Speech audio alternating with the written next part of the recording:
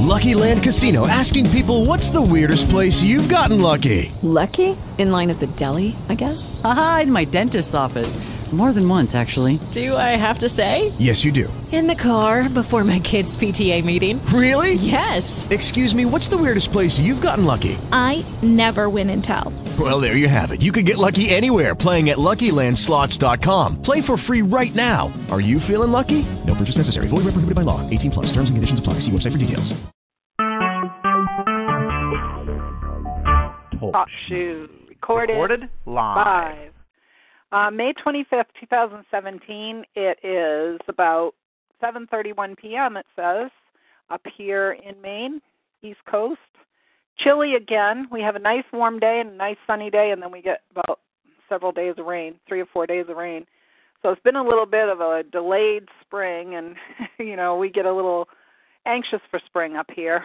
So makes it a little hard. And I have been not feeling well for over a week. So it's been, I think I got sick Monday after Mother's Day. So whatever day that was, the 15th?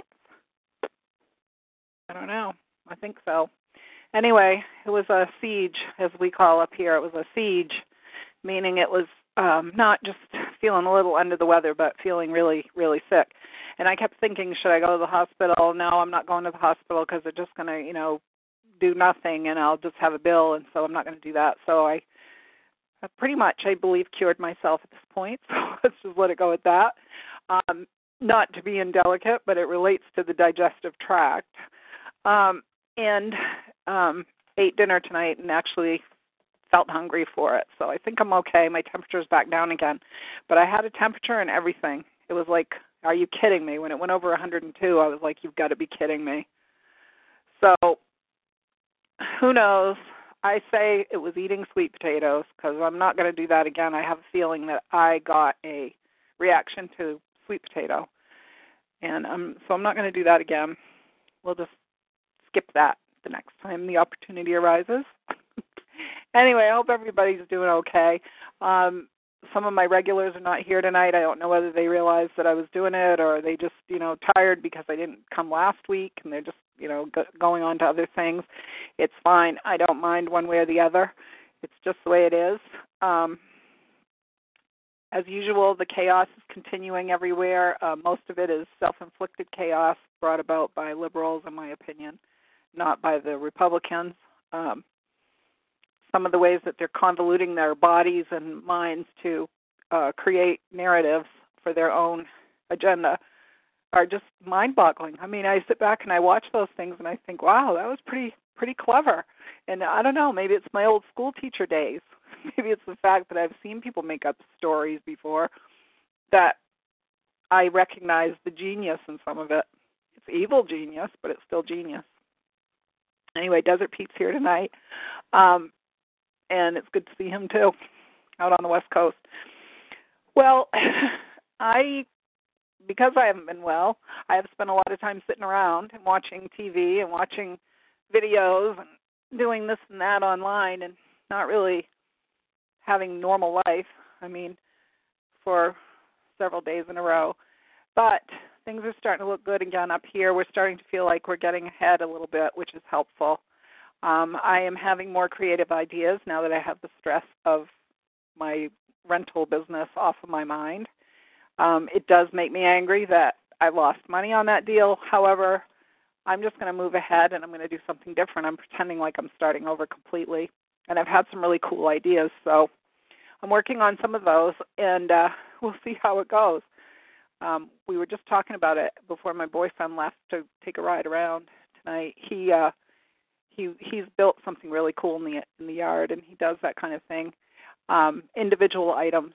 And I was saying, if we could just make a certain number of dollars a day, we'd be fine because we live simply. We don't have big tastes. We don't think we have to have the best of everything. We just want to be comfortable and secure, and that's enough. And so we like to enjoy what we're doing, and I think we can do that. I think we're going to do that rather than be concerned about everything else. I've noticed that a lot of the social media lately has calmed right down as far as anything. I think it's I think the content's being removed from Facebook, just like, a lot of people were saying would happen. And they're dumbing it down to the point where it's boring. And I think that it's going to be a mistake for Facebook to do this.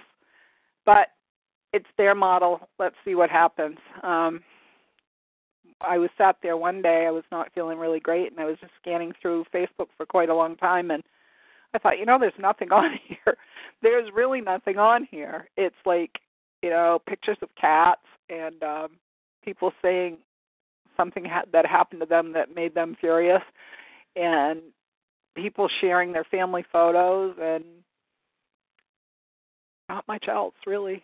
I mean, we've seen a few news media stories like about the removal of monuments in the South, which is upsetting to my friends.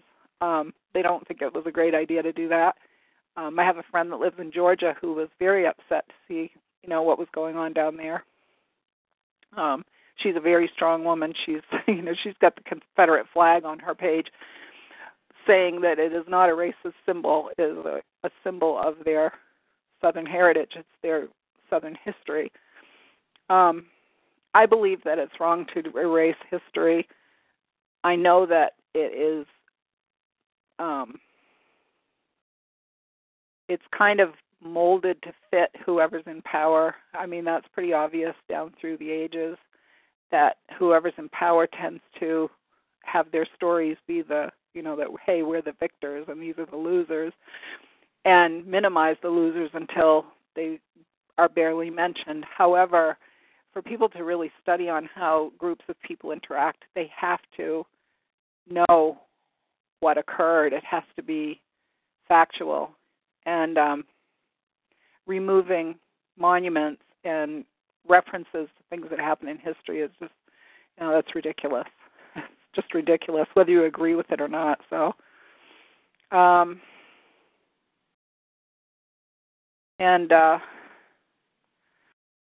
Desert Pete's saying that friend list is still there, but nobody posts anything anymore, afraid of starting an argument. Yeah,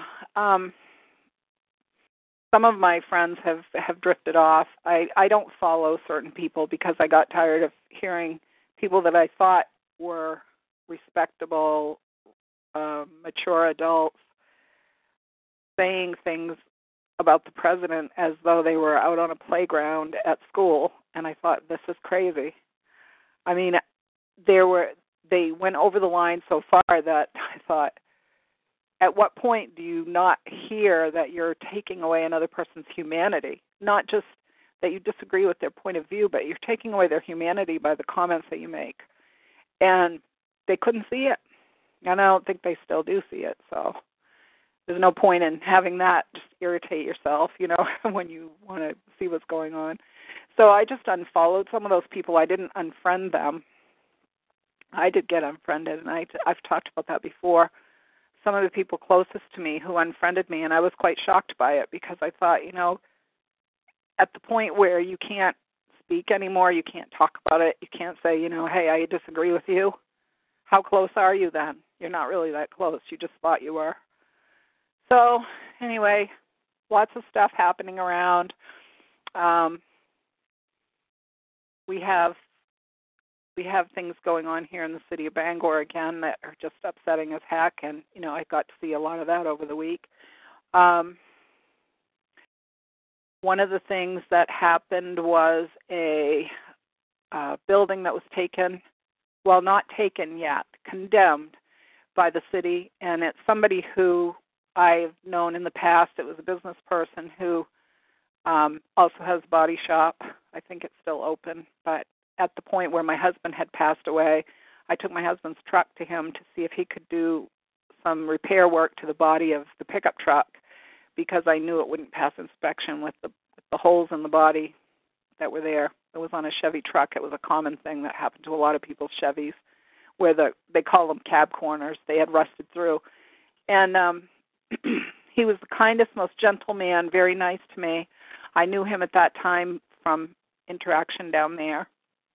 I don't remember if I had the work done or if I just said, I think I did have the work done, but I'm not positive of that. Anyway, I'd run into him a couple of times here and there, but it was back that far. It was like the early 2000s.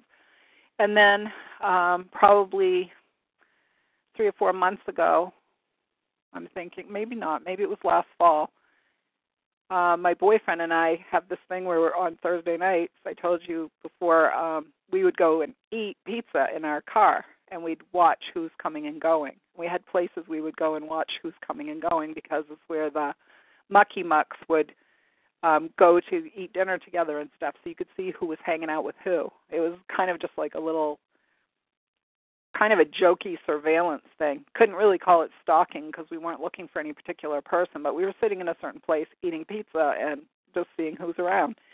Well, we had relocated because that place that we used to go all the time became busier, changed owners, and so there was never a place to park near enough. So we picked another place to park, and it was near this building that just got condemned.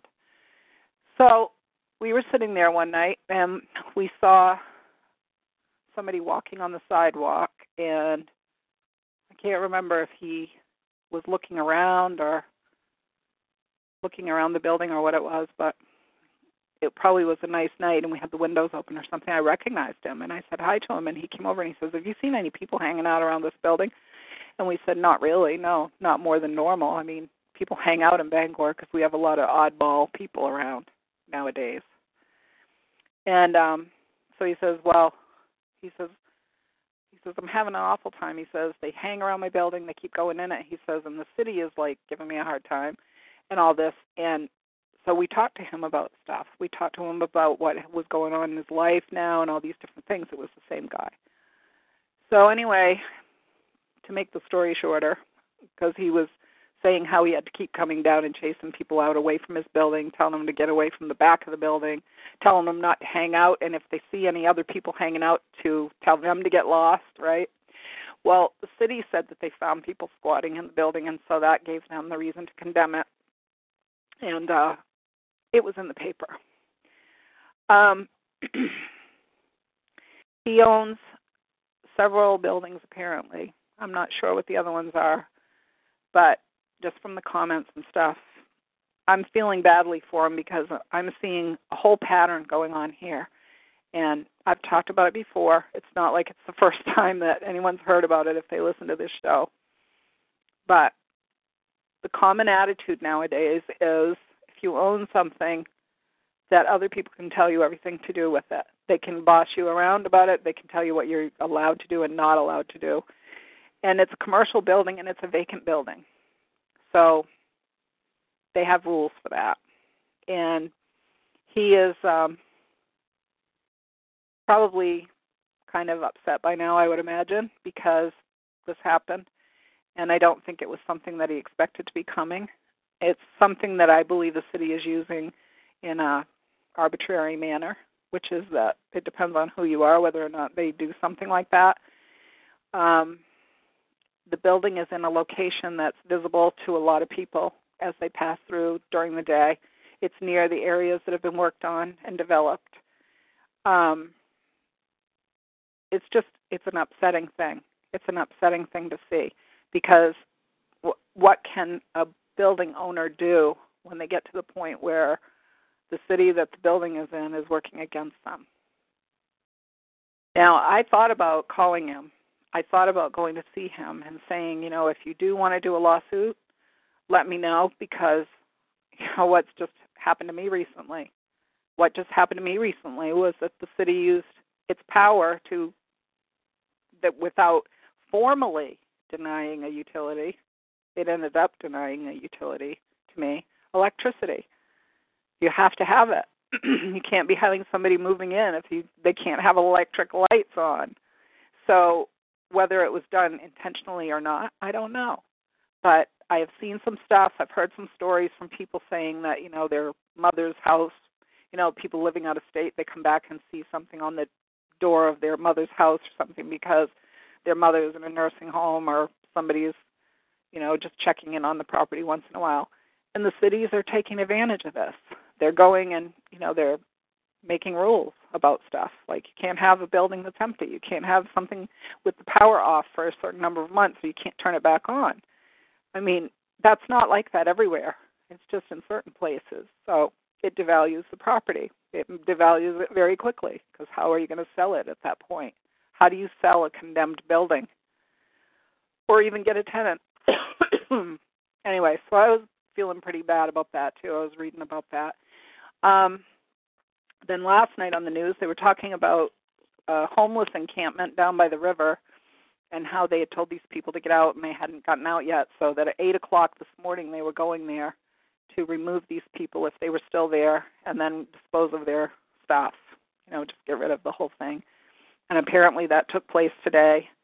There was another story on the news tonight that said it was pretty much there was no problem at all. They gave the people some vouchers for food. I don't know where they went, where they're going to sleep tonight or anything. But it's just an attitude is that, we have to take care of these problems. We have people panhandling. People have various, ideas about whether that's okay or not, whether the people are lying or not, whether they're doing that instead of getting a job. And it's all it comes down to is the same thing over and over again, is over-regulation. There were always bums around. There were always people around with no money. There were always people that were homeless, always.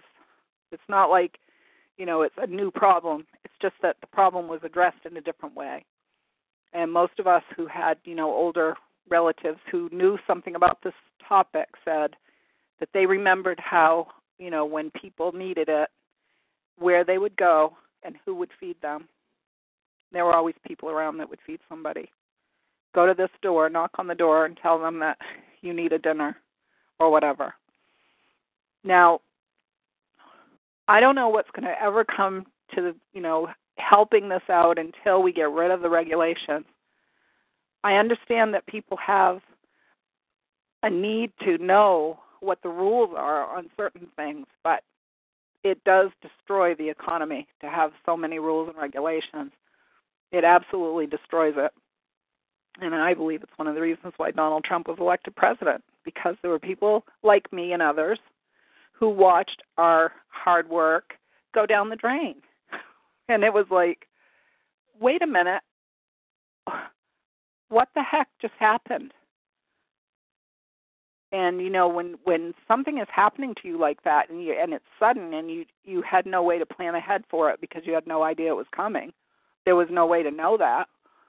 And people are sitting there saying, well, don't take it personally. It's just the way it's just the way it is. It's just the economy. It's just this. It's just that. It's the banking thing. It's the insurance thing.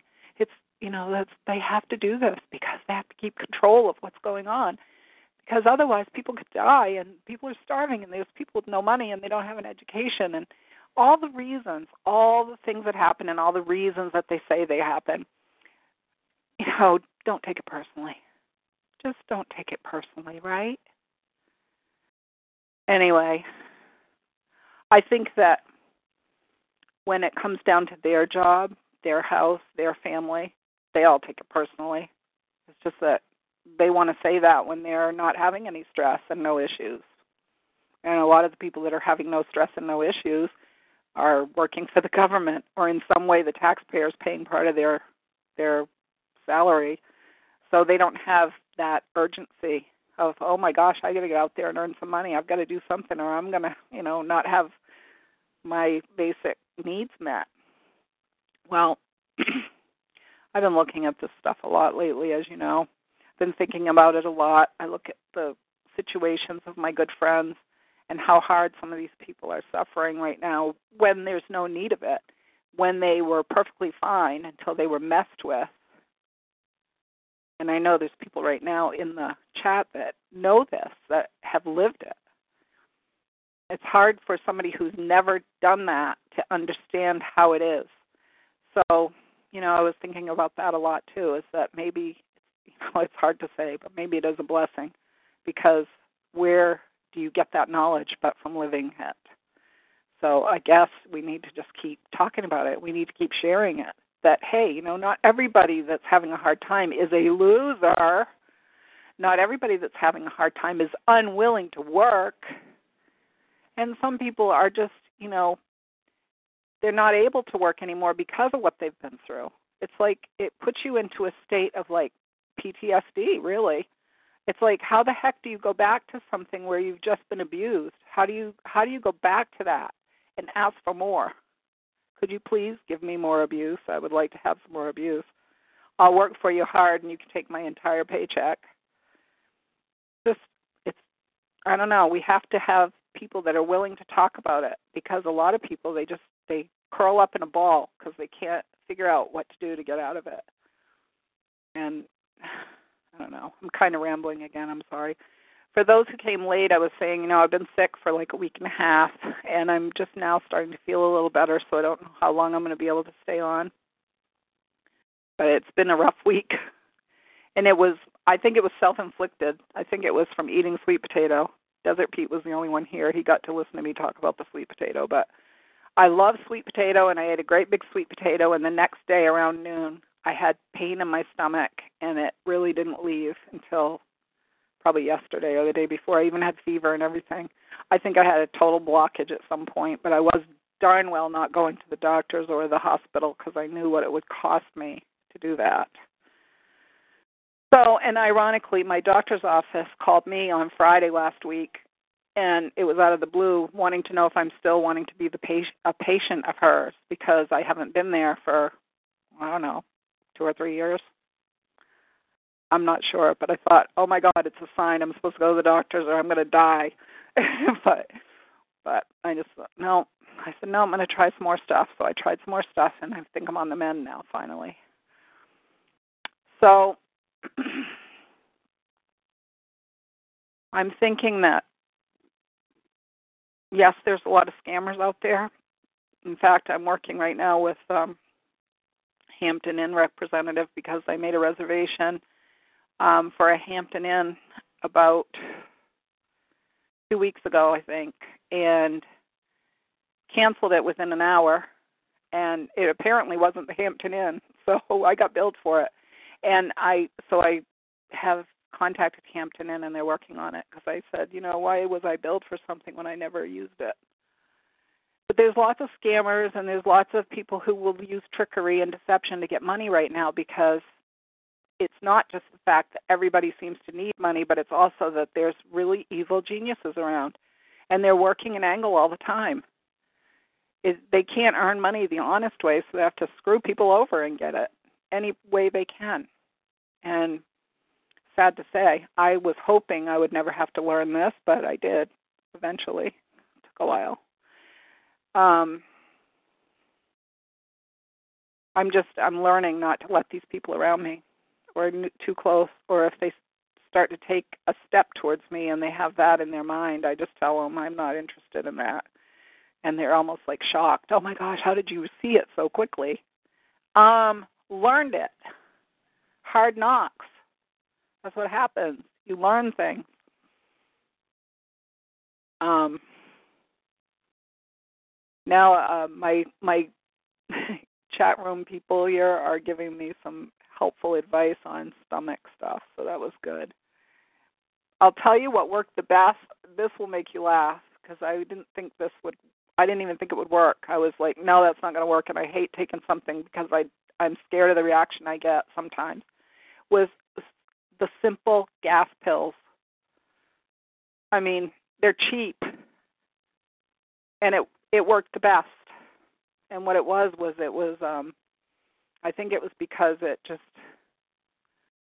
relieved pressure, and the pressure was probably causing the problem. But I never even thought about that, so I never even thought about it. I tried a lot of other things that usually work, so Val-Am just was about to fall asleep and thought Thursday, OODA.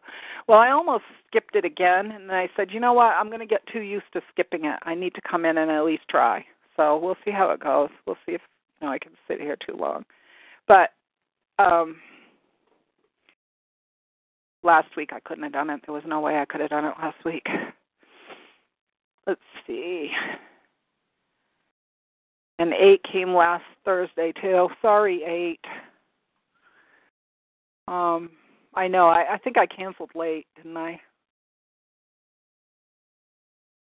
$15 an hour is not going to kill America any more dead than it already is. Well, Desert Pete, you know what? That's a big controversy here in Maine, because It is killing our business. Part of the reason is that we really don't have the money to sustain what we do here. And our culture in Maine, most of Maine, I'm not talking about Portland ever when I say Maine, because Portland is like its own entity, and they'll tell you that. They think we should be darn glad to, be living in the same state with them because they are like God or something. So I don't even like hearing about Portland anymore. But so when I say Maine, I'm talking about everything but Portland, and actually some of the elements in some of the other small cities too. But in Maine, a lot of our sustenance has come from the fact that we are of the mix of people that I've told you about before. We're related to each other in some ways. We've gone to school together. We've married into each other's families. Our families have been here a long time or something, or we've worked together, because there's only 1,300,000 people.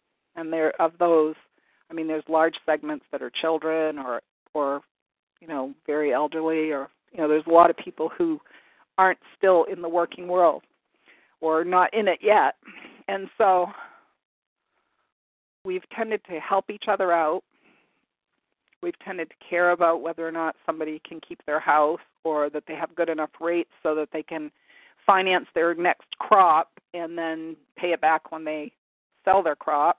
And if the crop's bad this year, then try again next year and sell and get it back the next year. Or if it's bad the second year, then to borrow again and get it back the third year.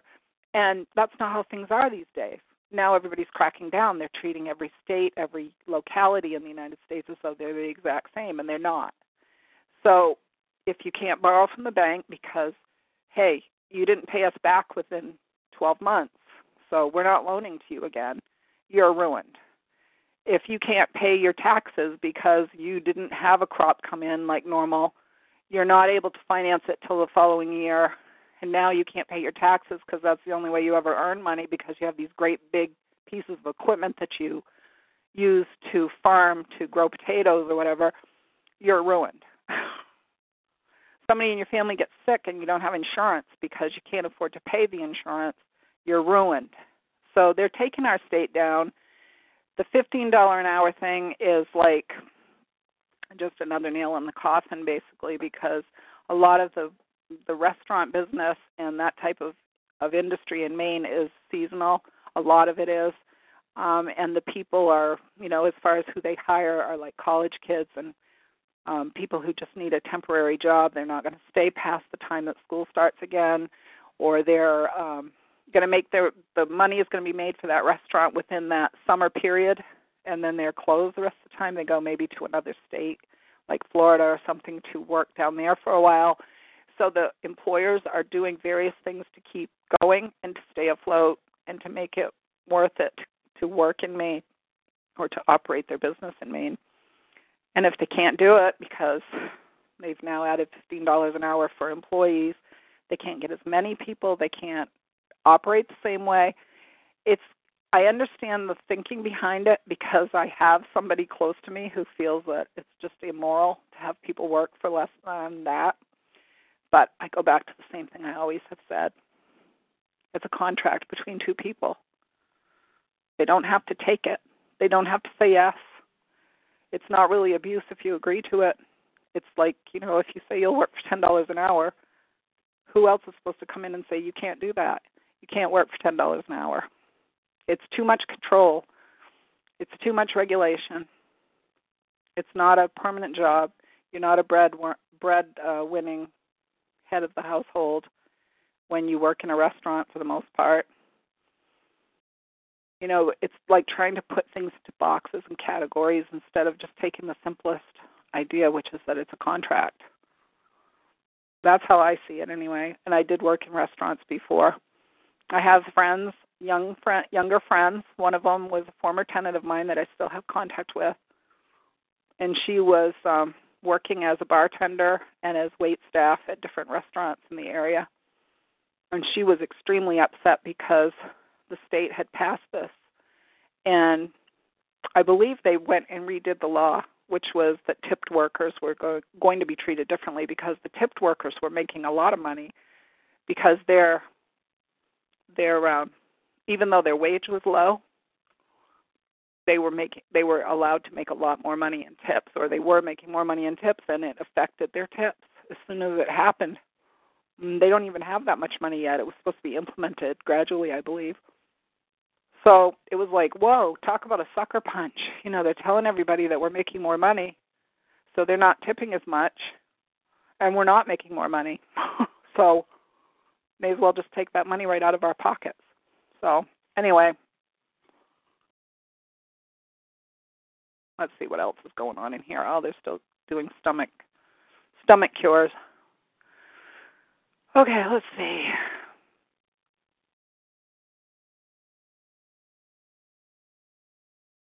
I have had extra magnesium. I've had tissue salts, which is magnesium phosphorus under the tongue, where you let them dissolve. Those seem to help some. I had boiling water with lemon and honey in it, which seemed to work really well too. I had fish oil, vitamin C, colloidal silver, green tea, and I think that's it. I'm trying to think what else. Okay, put a dash of cayenne pepper in some water and drink it. It helps clean out the liver and purify blood and relieve constipation. Wonderful. Except for the thing is, cayenne pepper is one of the things I cannot eat because I think I have a food allergy to that. I believe that that's the pepper. There's one hot thing, and I think that's it. Baking soda, yes, I've done that, Dottie. Baking soda and water, I'll do that all the time.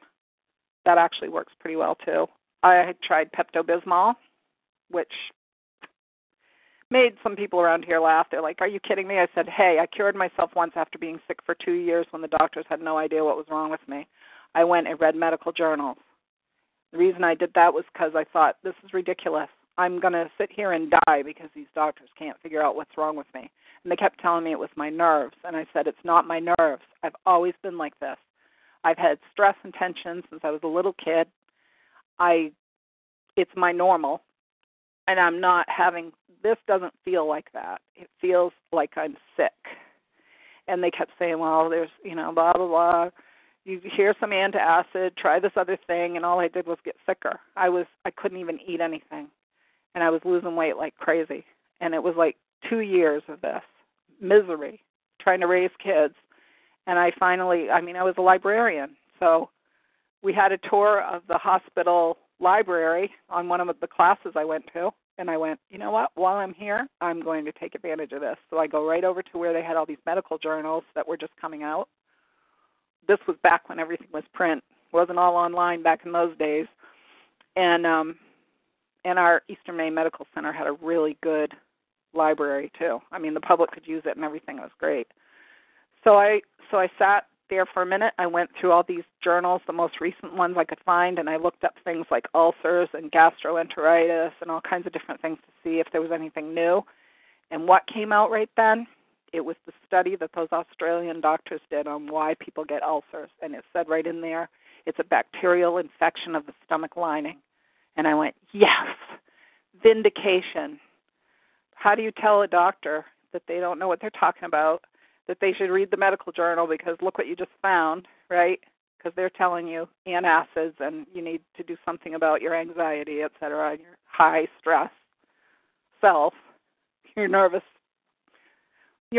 being, the fact that you're high strung, you need to do something about it. I'm like, okay, tell the Pope not to be Catholic. That'll work.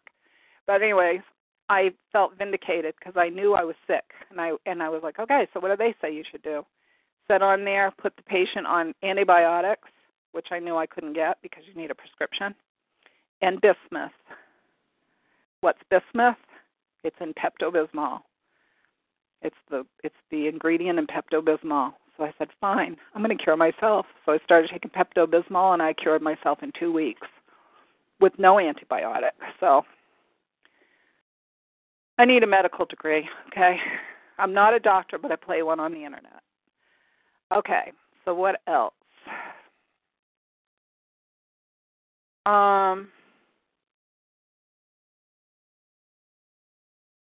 Drinking water with lemon in it sometimes will help, too, if you have heartburn. I find that baking soda is better for me, but sometimes lemon water helps a lot. I don't know why. Just depends on what it is, I guess, whatever it is you ate. Hi, James. I saw that it says you're sorry you're late. I'm up the page a little bit. I'm reading down through the chat because I was sick and I'm still not completely well, so I'm just like talking through off the top of my head until you guys tell me to shut up and whatever occurs to me. Okay. I don't want to just give it up. I really don't. I think it's important that we see people that have a clue what's going on in the world. Once in a while, touch base, that kind of thing.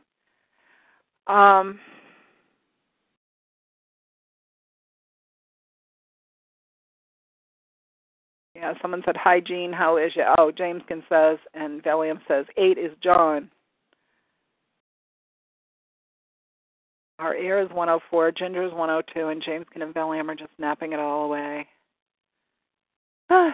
Well, we had temperatures this past week that were pretty hot. I went out to get in my car. I think it was one of the days. Yeah, it was like one of the days when I thought, okay, I feel good enough. I can go out and pay a bill.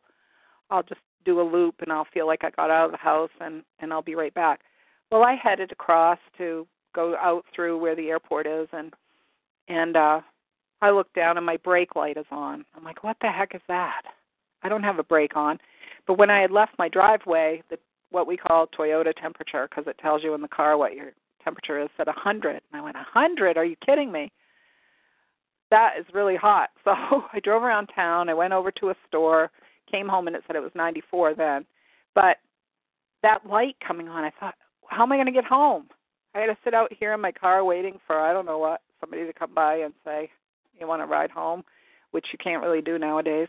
But I called home, and my boyfriend said, sure, you can drive it home. He says, actually, if you accelerate, you'll probably release whatever it is.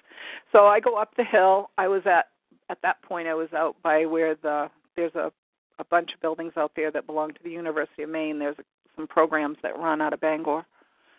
And so I went up the hill, and I just floored it. They probably thought, what is this lady, like, out of her mind? I floored it going up there because there was no one around. It's like a small road. So it didn't come off, and I thought, well, okay, I'll try it again. So I floored it again. Nope, didn't come off. So I thought, well, it's either going to seize up and I'm going to be walking the rest of the way home or whatever. But what an adventure this week was, I'm telling you. We've been driving it. It hasn't given us a problem, so it's probably just a computer thing. Okay. Yeah, Dottie says the state's nose is in too many personal issues.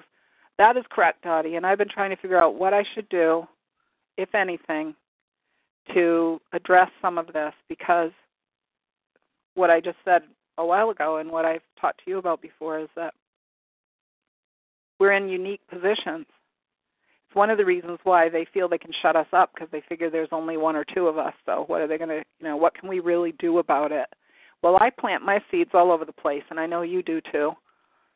I plant my seeds all over the place. With my issue with the electric for my building and why I had to sell it, I talked to the electric company itself. I talked to someone in supervisory position there. I talked to the PUC, which is supposed to represent the ratepayers and doesn't. And the city knew what they were doing, and they were referring me back to the city. So it was going in a circle. It was like, okay, complain to the utility, and they say we can't do anything because the city says we have to do it. Talk to the PUC. They go, we don't have that power. You have to go back and talk to the city. Actually, talk to the utility, because they're the ones that are doing it because of the city. So they referred me back. So I was just going in a circle. It's like, yeah, I'm going to go back to the city, the ones that are doing it to me, and ask them, please don't do this to me. Come on. That is like ridiculous. And so I just told everybody wherever I talked to them, I just said, this isn't right. You do get this isn't right, right? You do get that my property is being devalued, that I can't get a utility that the person next door can.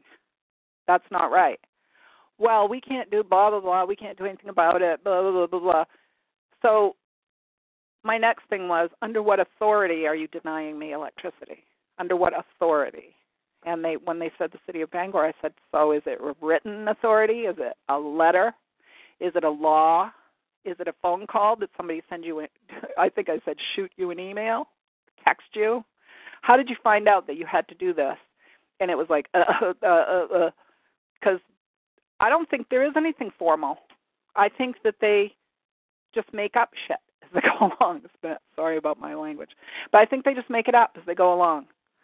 Like, well, it seemed like a good idea. Why are you against such a life-saving practice? Why would you be against something like that? Because you're losing money that I earned? Because now somebody else is getting the benefit of my work? Any other reasons you'd like to hear? Because as you get older and you get bolder because you're just sick of it, it comes out. You don't care anymore. And so some of us are in a position where that's good, where we can actually use that. And what are they going to say? You're lying? No. Here it is right in front of you. Here's my closing statement of how much money I made on this sale and how much my assessed value of that property is. And you already know how many months, since I was refused electricity until the time I had to sell it. So here's how much money that I had a potential of earning, and then this much if I'd been able to go on from there, which I was planning to do. And so what are you going to do about this? What are you going to do about this? And at one of the places I said I hadn't decided yet. I said, I think I need to write something to the governor about this. And I think that because the electric utility in Maine is being pressured in different ways, somebody somewhere said, send her back her deposit check because it showed up about 3 weeks ago, I think, out of the blue.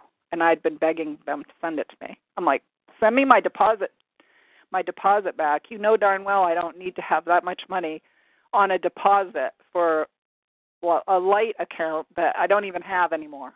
So it came back. Anyway, I'm not sure. I'm still thinking about it, but we try to protect people that don't care. So it's like I'm protecting people that really don't even bother to check on how I'm doing. So I'm going to stop protecting some of these people. Let's see.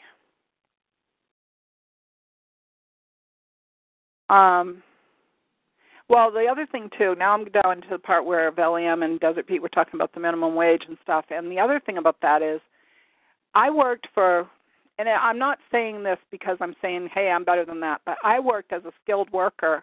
I didn't have a degree, so as a school librarian, I had a lot of responsibility considering I had no degree. So I wasn't actually a teacher. I had an elevated title, and it was so that I had the ability to work with children without having a teacher present. I could supervise myself, in other words, because I had a background in what I was doing. It would be like having an auto mechanic teach at a shop class that isn't a teacher. You have specialized knowledge. You can work with kids. You can teach them things. You can supervise your area, whatever it is. It's called EdTech 3. It's a little higher than the other EdTechs that work with students directly under someone's supervision. So I had all the responsibilities. I had the ability to spend money. I had, ability to plan out programs and do all kinds of things as though I were an actual school librarian in other schools or other states. And I didn't make that much money doing that. I did have some benefits on the side. However, it was a deal I took. So therefore, I'm not saying that I should have been paid a lot more because the going rate at that time wasn't that much. And I felt I was on the higher end of it. By the time I finished working, I'm thinking if I made $14 an hour, I would be probably close. I can't remember how much it was because honestly it was so pathetic by the time I got my check because of the things that were taken out of it, like co-pays for insurances and things like that, or, paying into the whatever it is, your tax money and stuff. And they were paying every other week. So sometimes it's like, okay, this isn't payday week. But I didn't need to worry about it because I had other ways of getting income. It wasn't like my only way to eat or anything. And so I took that job. And I also could use my skills.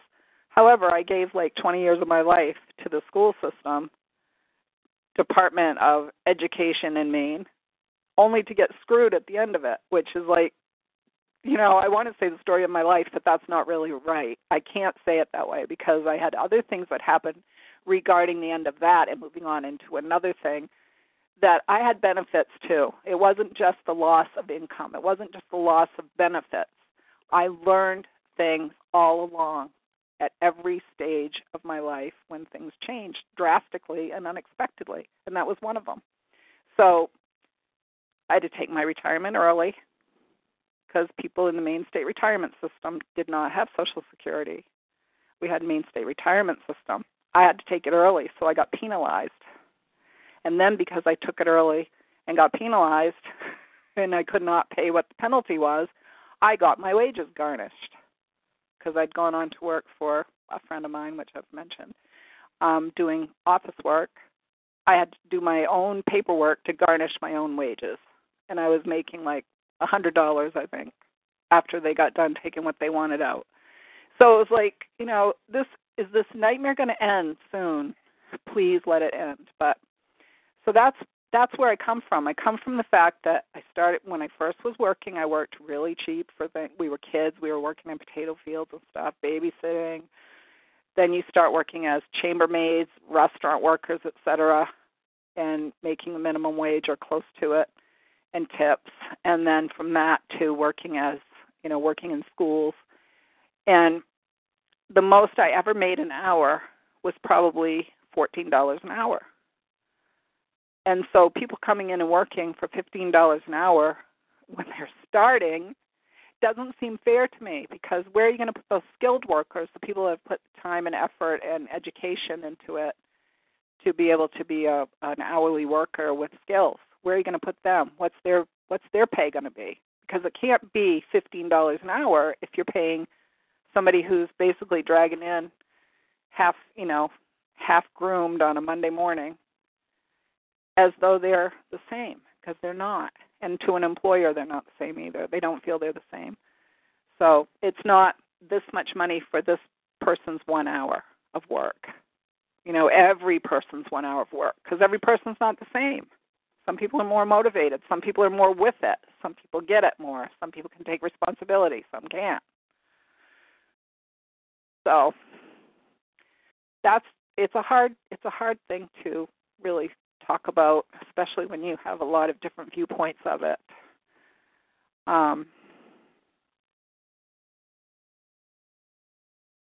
I know that the deserving to live right, desertpete, I get that too. I had tenants that were having a hard time, and I felt like it was really wrong, some of the situations I saw. Like, for example, one of my tenants who had been with me for a long time, and he ended up moving in with the boss. He and like 3 coworkers moved in with the boss because the boss couldn't give them their check on time. That's against the law. But he says, well, I'll just let you move in with me, and then, you'll have a place to stay. You won't have to worry about getting your rent paid and all that stuff. Well, look at the position that puts the person in. Now when they get paid, it's going to be applied to the rent where they live with the boss. The boss is going to get to have their work and also not have to pay them. So it's like, that sounds a little like slavery maybe. I don't know. It didn't last very long because I did see that person again, and it didn't last very long. Let's see. Apple cider vinegar. I tried that before too, Dottie. I didn't do it this time because I was in too much stress, and I thought it would make it worse.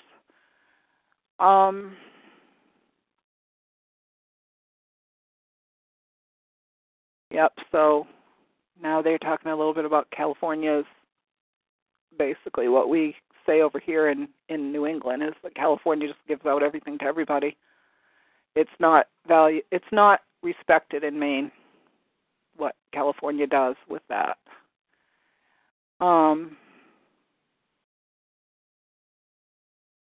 God. Don't be saying stuff like an aortic aneurysm. I don't want to hear that. See, I have enough imagination. I don't need to add anything to it. I believe I'm getting better now.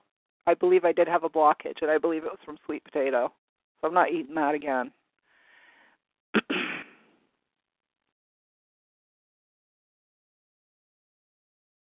Okay. Let's see. Valium says, well, if they headed to Honduras, Mexican police will stop them, confiscate it as stolen. Then the cartels see the cops driving a new car, and then they take it from the cop. Jerry Brown helps out the drug cartels. Well, they have the confiscation stuff, the property confiscation for supposed drug dealers and stuff, and we all know who set that up. We know that Able Danger people know who set that stuff up, and they use that money for their own little projects. So that is obviously unconstitutional. You can't just take somebody's stuff. They have to have that seized through, they call it asset forfeiture, that's what it is. You have to go through courts to take somebody's property away from them, and that's not how it happens. So it's unconstitutional. They shouldn't be doing any of that stuff.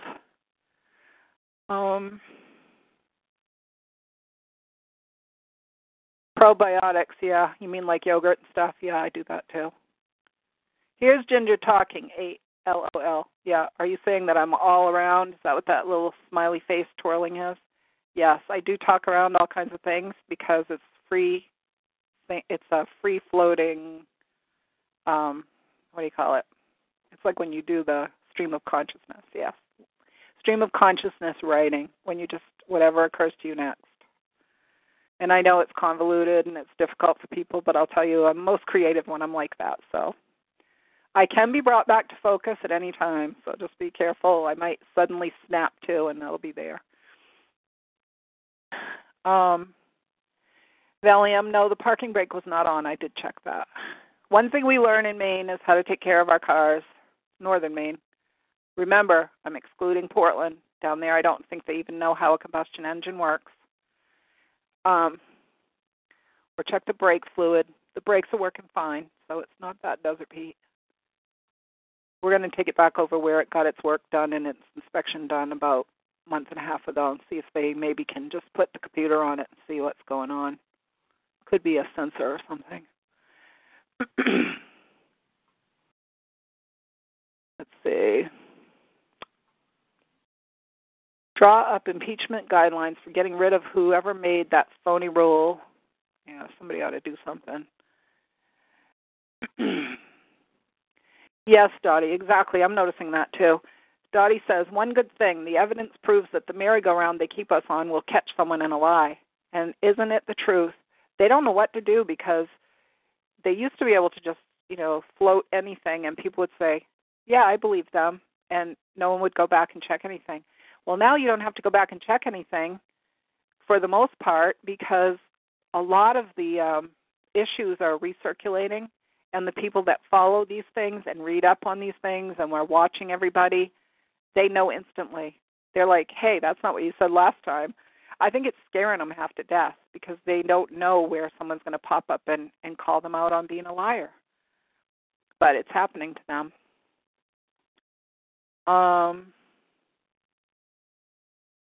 Dottie says happening with the Secretary of State. Yeah.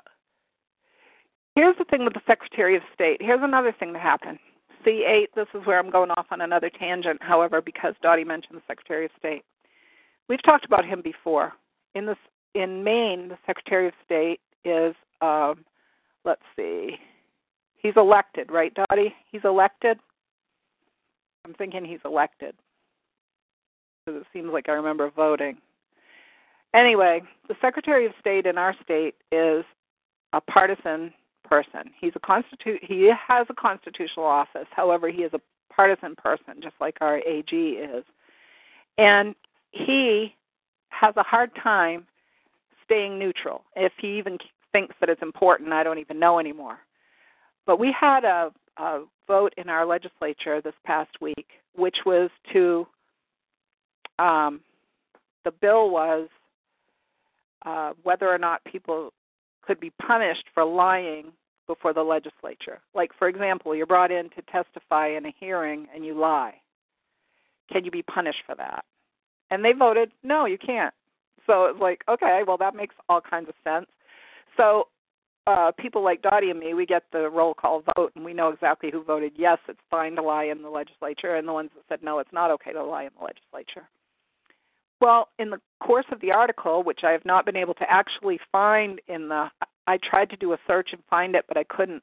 For the Bangor Daily News, I saw it on Facebook. I didn't see it on the actual online version of the Bangor Daily News.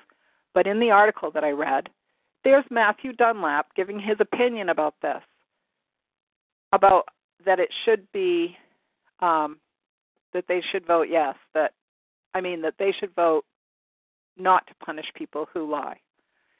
And I forget how they had it worded so it would come out for the right vote. But anyways, so I'm sitting there and I'm reading that and I'm going, what the heck has he got to say about it? Why is his opinion in there? And then it goes further to say that he testified before the legislature before, and he had said something and later had to correct it because it wasn't true. And he said, I would hate to think that blah, blah, blah, blah, blah. And the whole time I'm reading this, I'm going, you've got to be kidding me.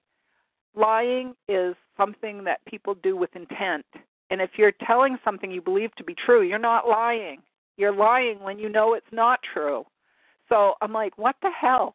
So then I look, and sure enough, he was on the same side as his wife, who is in the legislature. So he bolstered up her position. Isn't that nice? Isn't that so great? Doesn't it make you feel warm and fuzzy how close we are in Maine, that our spouses are in the legislature and we have a Secretary of State's office? Isn't it great? What they do is they just use a different last name so nobody knows, but people that watch, they do know what their last name is. Okay, anyway, that's just me. I wanted to know if anything ever happened with that, if anyone even noticed it, because I don't think they did. Her name's Michelle Dunphy, by the way. So she thought that it should be okay to lie at the legislature, too. So was she voting her own mind, her constituents' views, or her husband's views? I just wonder.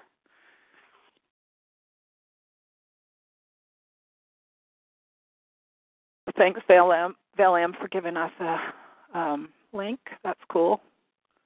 I never even got back in and looked at last week's links, and there were so many in there, and they were good ones too, but I just didn't get back in there. 2 weeks ago now. So if you want to get links from the chats and you don't want to have to write them down now or try to keep them now, go to chatgrabber.com and enter the show ID, which is 94426, and then choose which episode you want. Tonight is 279, and it will give you the chats, and you have all the links and everything there from whatever we were talking about or what people shared.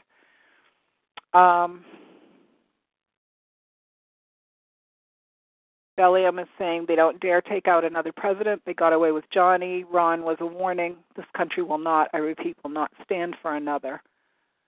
I believe that is pretty close to the truth. I really do. There's a lot of people that will just sit there and watch whatever happens and just say, oh, well, what do you want me to do about it? But there are others who are saying, I won't let them take one more step. And they're holding at this point, and they're still saying those things. And it's like, I just hope to heck they don't try anything, because no matter what, no matter who is attacked at this point, there are people right behind them saying, I think not. So I think you're right, Valium, about that. Let's see. Desert Pete says, fair is something you attend once a year, eat cotton candy and hot dogs. Yeah, exactly. Yeah, Valium says, skilled worker. I is quitting and going to work for McDonald's so I can make more money. Yep. Pushes on, and the deep state will not hold back this summer. Now, I find that really interesting, too, that people are talking about the deep state constantly. And remember when everyone was told they were crazy and conspiracy theorists when they said, hey, there's a shadow government, there's a deep state. Oh, you guys are conspiracy theorists, there's no such thing. Well, now they openly talk about it like, hey, it was their idea in the first place to talk about it. Of course there's a deep state. Come on, folks. There's people that spend their whole career working in these jobs. They don't change jobs every 4 years because someone new is elected, and we all know this, just from common sense. You have to have something in the structure that's operating all the time to give the stability. The people that come into office, if they have anything to say at all, may be able to give a little bit of a guidance here and there as to what people might want. But in general, they do whatever they want to do. They continue on the practices they've always had, and they have policies within their own sections. And one of the things that I heard mentioned, because I've been watching Jay Sekulow as well. I told you I'm really liking Jay Sekulow's show at noon. I've seen it on Facebook. I've seen it on Periscope TV. But those guys are going into background. They're telling about cases. They're talking about personalities. They're close to the stories themselves. Jay Sekulow has even been in the Oval Office talking to Donald Trump. And he also has a nice band, by the way, if you get a chance to listen to it. Great music. So I've been listening to them because I'm just, really appreciating the work that they're putting into the, background of things. We're not just hearing headlines from them. They're actually showing stuff. They're talking about the issues and giving, legal cases and bases for things. So I was listening to that, and they were saying about how, who was it now? It was Brennan, I believe. He was saying how Donald Trump had broken, I think he said, the protocols or something. He'd broken the protocols. And Jay Sekulow says, what the heck is that supposed to mean? That's not a law or anything. Protocols are just what people do within their own group to, keep their structure running, or whatever they would call it, their group running together. Those aren't laws. That's not a law. You don't bring stuff like that. So every noontime everybody stops and eats dinner together is not, that's a protocol. That's not against the law because you decided that day not to do it. But they were making it sound like the president had done something really horrible. And he also called him Mr. Trump, and that was brought out too, as these people are not giving the president respect by calling him President Trump. They're calling him Mr. Trump or Trump. So we saw that quite a while ago too. We saw that probably right after the inauguration and continuing that they were doing that. So they just want anything that'll stick. So they're going to try something every single day. Jameskin says it is not natural to have a job and work every day for someone else. It's not at all natural. I agree with you, Jameskin. I think that even the factory jobs that they used to have, there was more humanity in that than some of the things that are happening now.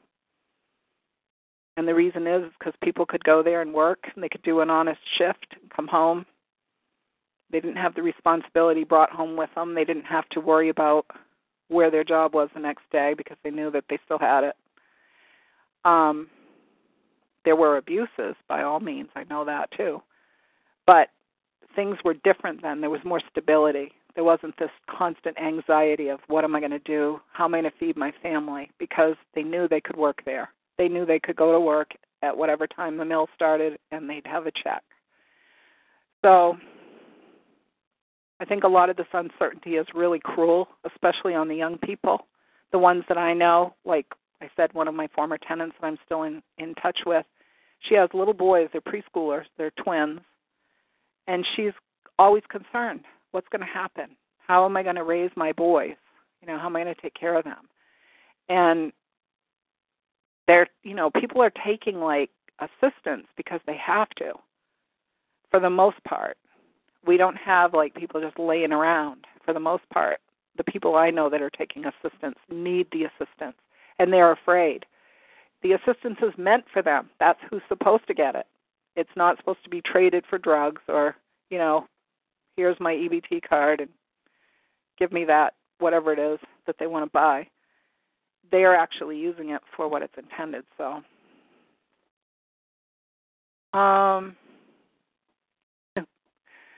Bellium, yeah. They probably don't know what a combustion engine is. And if they did, they'd be upset because it's not green. If it's not green, I don't know why we need emission standards. Because, there's a reason we have emission standards. It's supposed to make it green, right? So if it's not green, then why are we doing emission standards? California emission standards, the last I heard, and maybe we're not now, but we were, because everybody thought how stupid that is. Why is Maine needing to do California emission standards when the air is coming across the entire United States, across Maine, and then across the Atlantic Ocean where it gets largely cleaned anyway? It's in what way is Maine benefiting from this? But we don't go by that anymore. We're not supposed to get benefits. We're supposed to hand all our benefits away to somebody else.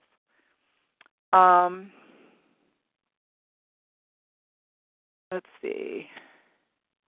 Yeah, I know in Mexico the cops do what they want and the cabal does even more. I'm aware of that too. If you were here at the time when that agent, Brian Terry, was killed, I knew someone whose son-in-law and daughter had just located out to Arizona, and he that's what his job was. Her son-in-law's job was, and he had just gone off his shift 15 minutes before that happened. He knew that man.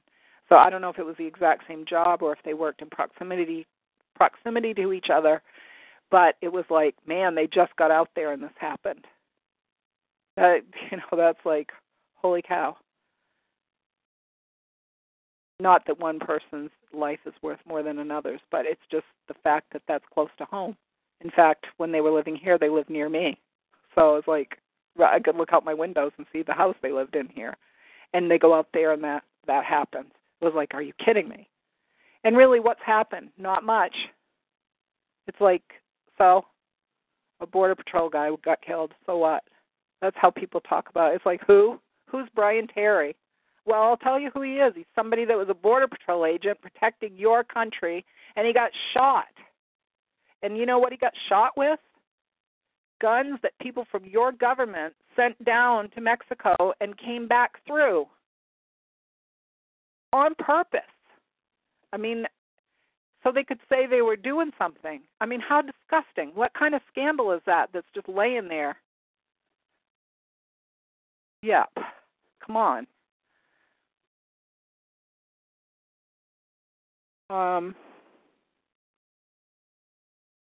Yep, I remember that, Dottie. I watched all that stuff that you guys were doing regarding the judges. The Secretary of State in Maine, is going to be one of the people with the Elections Commission that President Donald Trump, has started. And the other person, I believe, is from New Jersey, is it, Dottie? It's another person that you knew. I didn't, but.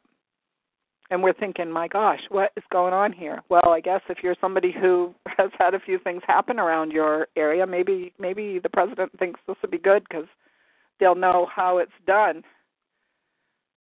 Whatever it's not necessarily, in other words, that the person has integrity. It just may be that they know how it's done, okay? You know what I mean? Let's hope that that's what it is, because I was kind of surprised, too, at who was chosen.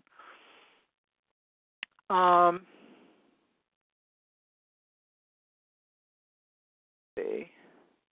8 says when you're our age, $15 doesn't sound like much. That's for sure.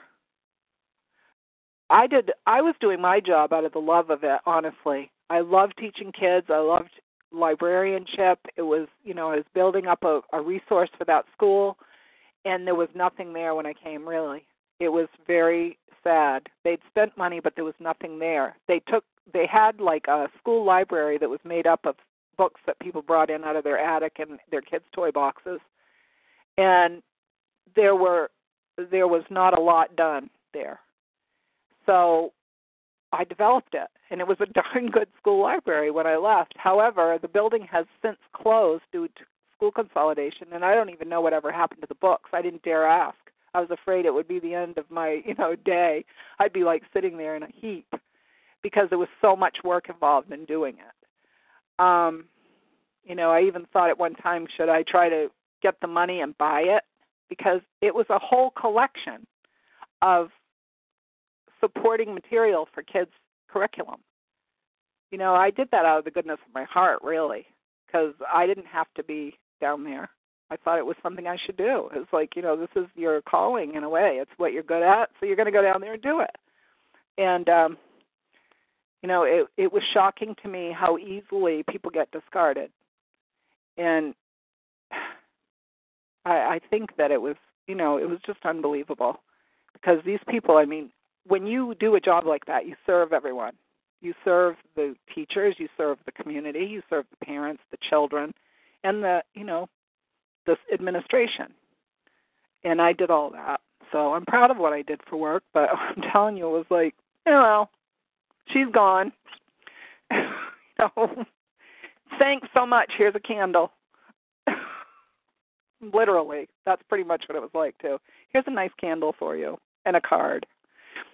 All right. Someday I'm going to write my book. You guys will love the book because it's going to be really truthful. And it's going to name names probably. Maybe I won't name names. I'll make up new ones that'll be sort of close. I don't know. Everybody will know. If I wrote the book, they're going to know exactly what I'm talking about. But I'll say it's fictionalized. And no, what did they call that? Something about the person, the identity should not be assumed or something like that.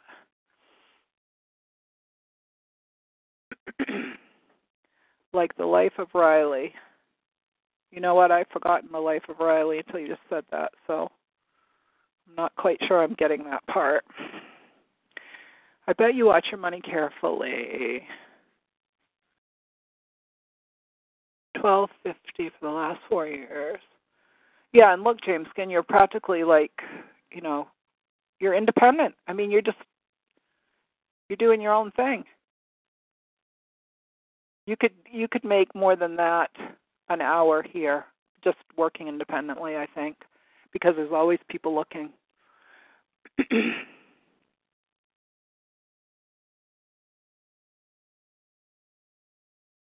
Jameson says, just be calm and know that they will reap wrath as that is what they have sown. I'll tell you, I was noticing tonight, and I won't say why because it relates to somebody close to me personally, but I noticed that plus some other people that I saw in the news in the last day or two. They look horrible. They look haggard. I think the draining is happening already to the people that are doing the evil stuff in the world because just look at them. Look at their faces. It's like there's nothing in there at all.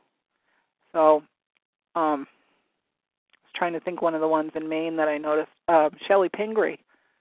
She's one of the representatives. She's for the southern part of the state, and she was married to the rich newspaper guy. What the heck was his name? Dottie knows. We used to call it the Pingree Press, the Portland Press Herald. She looks like she's aged about 20 years in the last couple of years.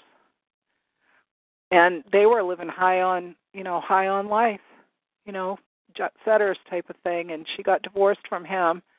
I don't know if she has other issues or not, but these people, I think they know they've lost and that they're not getting it back, but they're just going to keep trying anyway, to beat their heads on the wall.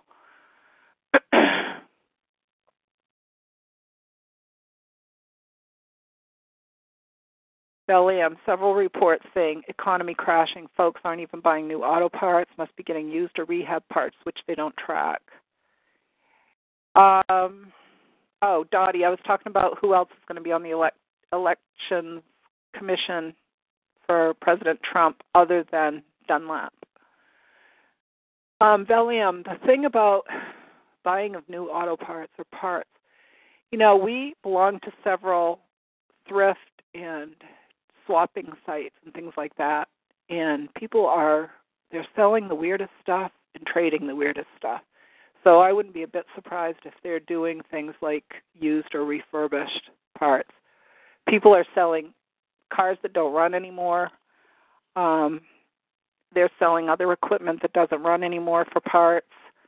And I think in general, places in the United States that are off the beaten path where people are having to survive the best they can, you'll find that there's very resourceful people around still. And they haven't given up yet. So they're doing whatever they can. And you can find almost anything on those trade sites. Let's see.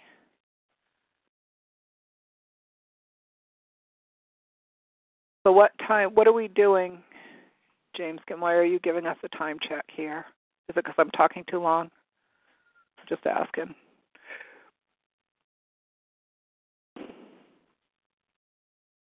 Yeah, Susan Collins is she going to be on the election commission too? Susan Collins, or are you talking about something else that we were saying earlier? Sussman, that's it. Donald Sussman. I wonder who divorced who. Was it him divorcing her or her divorcing him? I'm not sure. But that was Shelley Pingree husband, yes. She got to fly around in private jets and really live large for a long time. Okay.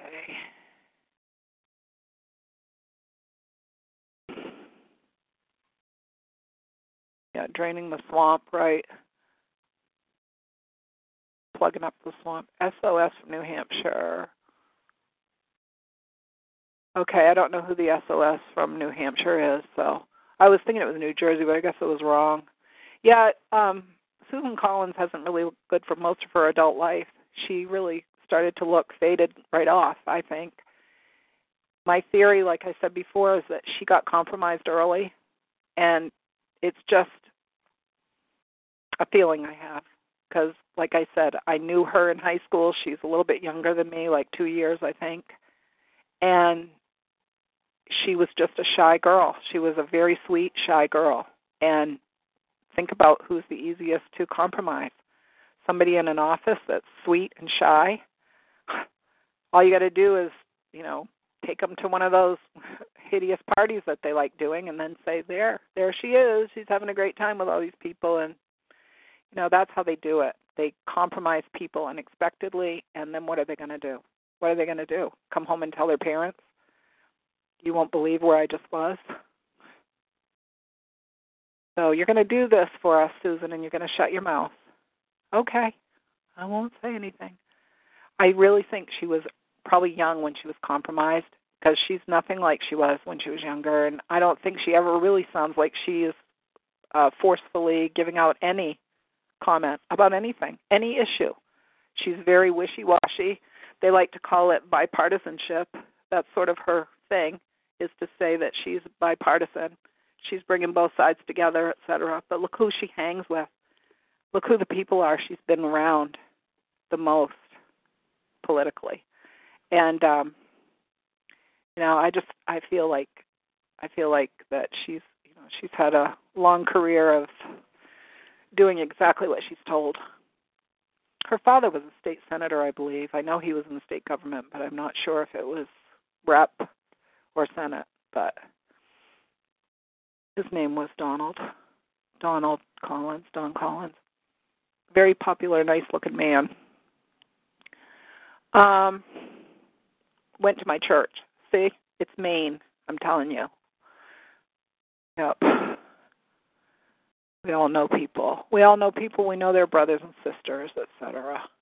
She was from my hometown, that's why. Okay. Rent just went from $710 to $760. Oh, fun. I hope that includes something, James can. 8 says, does anyone have solar? We have a lot of people up in New England here that really like solar. My neighbors at my camp are from Vermont, and they all talk about solar all the time. Thing is, what would people do this last couple of weeks or 3 or 4 weeks? It's been cloudy most of the time. It would be very hard for anyone to get much out of it for how much they've put into it. There is solar going on in Maine. There are large solar arrays around. One of my relatives has taken some drone footage of some. I'm not sure what town it's in. I can't remember. Seems like it's towards western Maine. But I don't know any people that have solar in their homes. But it could be that it's the high-end houses, and I don't really have a lot of friends in the high-end strata of society right now because I can't stand talking to them. I used to know lots of them, but I just can't stand talking to them. They've turned into something different now, and it's like they make you feel like you're unclean because you're near them. We've gone back to a caste system of some type, and I just won't tolerate it. If somebody does that to me, I turn right around and walk off. I don't even address it. Dottie's question, because you want an answer.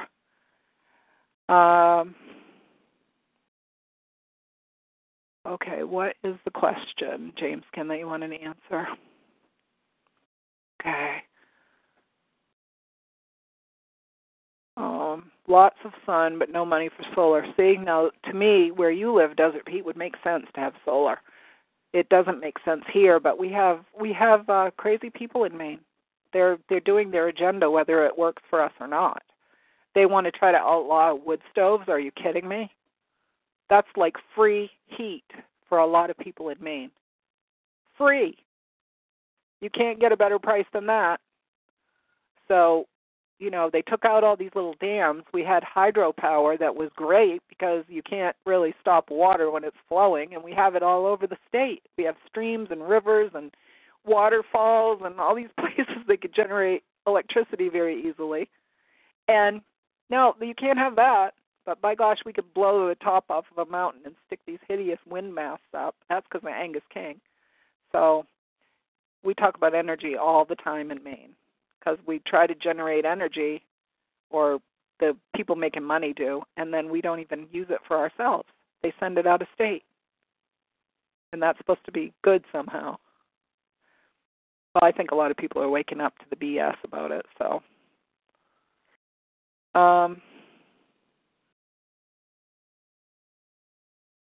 Let's see. Dottie, do you remember where Susan Collins started, really, when she started getting into the power circles? Do you remember where she first was? Something I found or remembered. I can't remember now whether I knew it or just found it a couple of years ago, 2 or 3 years ago. Coming down to the end of the chats, you guys. Yay. I've been talking for a long time, but I missed you. Have a windmill. Yep, if you have a lot of wind. See, it depends on where you are, James Ken. That's the whole point. What if you live in a place where it's usually calm? Then that's not going to work. It's like being at sea and having a sailboat. If there's no wind, you're sitting there. So in Maine, we have wood in abundance. We have flowing water in abundance. We have tidal in abundance. And so what do they talk about most? Wind and solar. Duh. Doesn't make sense. I think it's because somebody has, money to be made, whatever it is. Okay, so let's see. I think that was the end of it. From day one in Congress, you contacted her. Yep. Well, do you remember where she was before she held one of those offices? That's what I was wondering if you knew. Who she was associated with. I'm pretty sure I'm right about this. I'll have to look again, but in my memory, that's who she was working with.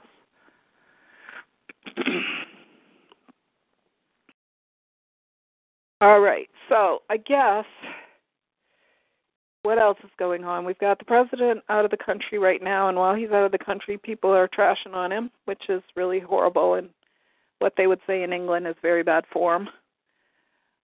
It's certainly disloyal. If somebody doesn't like him, that's fine, but they should keep their mouth shut because it makes all of us look stupid. There's no point to it, in other words, other than undermining. And when you undermine the president and you undermine the country, what does that do? It doesn't make you look very good. Criticizing is different, by the way, than undermining. Yep, that's right, Dottie. You win a prize. I don't know what it is yet, but I'll have to think of something.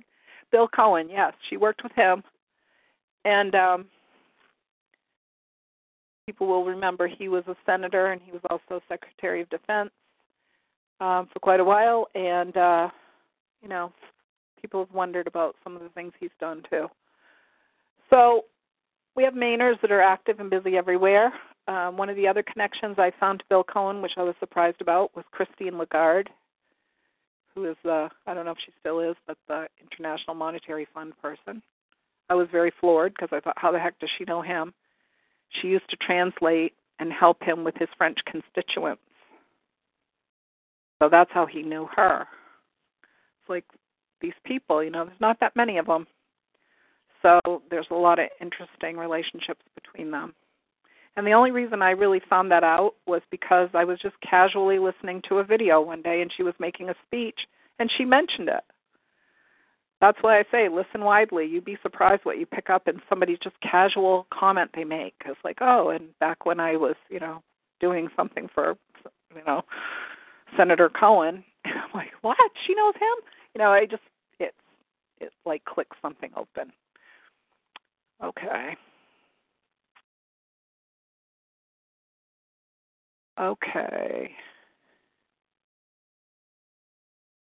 So, John, you just got an offer to have your supper made for you. Belle Am is being very nice. She's going to cook for you. Black cherry pop. Oh, my gosh. John, I love black cherry, and I love the fact that you say pop. We used to call it pop when we were really young. I don't know why, because it's not something common in Maine. Maybe it was something from Canada that came across the border with the people there or whatever, but we called it pop, soda pop or pop. And then later people started calling it soda, but it was pop. I remember saying, can we go get a pop? Yep. Black cherry pop, orange pop. That took me back. All right. So I'm down at the end of the chat. What do you guys want me to do? Continue on talking? 9 o'clock. Let's see. I don't think I had anything really big in my links because I really didn't do much this week. Like I said, I saved an article on the 14th of May. Acadia among 200 federal advisory committees abruptly suspended by the Trump administration. So he did suspend a bunch of these different committees and things regarding like the national parks and probably monuments, etc., because they were everywhere. Like probably duplication, because I can't imagine that you need all these people doing the same thing over and over again. I don't know for sure, but I never went back and read it. And then there was one that I kept that was on May 12th, and it said New York City Jail's Chief Joseph Ponte, I guess it is, who used a city car for trips to Maine. They made him resign, or he is resigning, one or the other. That was it. So if anybody's interested in anything they think that I might know or want to get any background or anything I might know about it, just send me an email to gingercookie87@yahoo.com, and I will see what I can do to answer whatever question it is that you have. So far, so good. They haven't kicked us off TalkShoe. I won't ever take it for granted, that's for sure, because I think they're silencing people as fast as possible. They're working on Sean Hannity right now. And people just need to keep talking. If you watch somebody and you see that they're under threat by advertisers or their corporate boss or something, then just, if you can, call or do something that stands out. Don't just sign a petition or send an email that they can just, so what, here's another one, a negative, a positive, a negative. They just count them, they don't read them. Try to find a different way where they'll actually look at yours. And if it means that you have to find out the address to the CEO's, suite or whatever, send a letter directly there to somebody obscure, not necessarily to that CEO, but to maybe a different name in the office. So they go, well, this isn't really for me. I need to give this to the CEO, and then they get it handed to them. It's great. You can do these different things if you think about them. You can figure out how to get something into somebody's hands directly. And a lot of times they're just flabbergasted. It's like, oh my gosh, how did they find out? How did they get this to me? Because they have layers and layers to protect them when they're in the corporate life. They don't want to deal with the little people. They just want to go play golf. Leave the people on the phones to deal with the little people while they're screaming and ranting and raving at them. Let's see. Oh, Dottie put up a link to an interview with Charlotte Iserby from, January 25th, it looks like it says. Yes, John, they're taking down the monuments in Louisiana. How crazy. How crazy. What's next? They need to take all the monuments down, in my opinion, because if you're not going to memorialize anything and you're not going to talk about historic sites or anything that happened in the past because you're trying to erase it, which I've already heard they're going to do that with the curriculum with school children, is certain things they're not going to cover anymore because they think they're irrelevant. Hello? We have to learn by our stories. We have to learn by what people tell us happened in the past. And I agree that it's not always accurate, but first person or primary sources, as they say, are accurate because they're from the witnesses, they're from the people that were there. So you can still get to it. But it's going to be a lot harder. So, rip down the Christopher Columbus statue then. Take that down, because Christopher Columbus was no nice guy. We shouldn't be doing Columbus Day either. He was not a nice guy. He was a genocidal maniac is what he was. So, okay. And the other thing about Louisiana, like I said, that's my brain. My brain's going off to Louisiana now. We were just talking about Louisiana this week because, remember, that's where the monarch sent, I think it was the queen. Which queen, I don't know, because it was early. People that know their European history will know. But when the people from Canada that were of French descent refused to give their loyalty to the crown, to the British crown, basically, they were sent to Louisiana. There's where you're going to live. So those people are related to the ones in Maine, northern Maine, and New Brunswick area. The same families, the ones that were loyal and the ones that were not. The ones that were loyal stayed up here, and the ones that were not went to Louisiana. So Mainers do feel a kinship with the French people of Louisiana. They had a big Acadia conference 2 or 3 years ago where people came from all over the place to reunite these families, and they had huge family reunions where they would just put up a sign of what the last name was, and anybody was invited to come that had that last name, and they tried to put their genealogies back together. It was pretty cool. It was a really interesting project.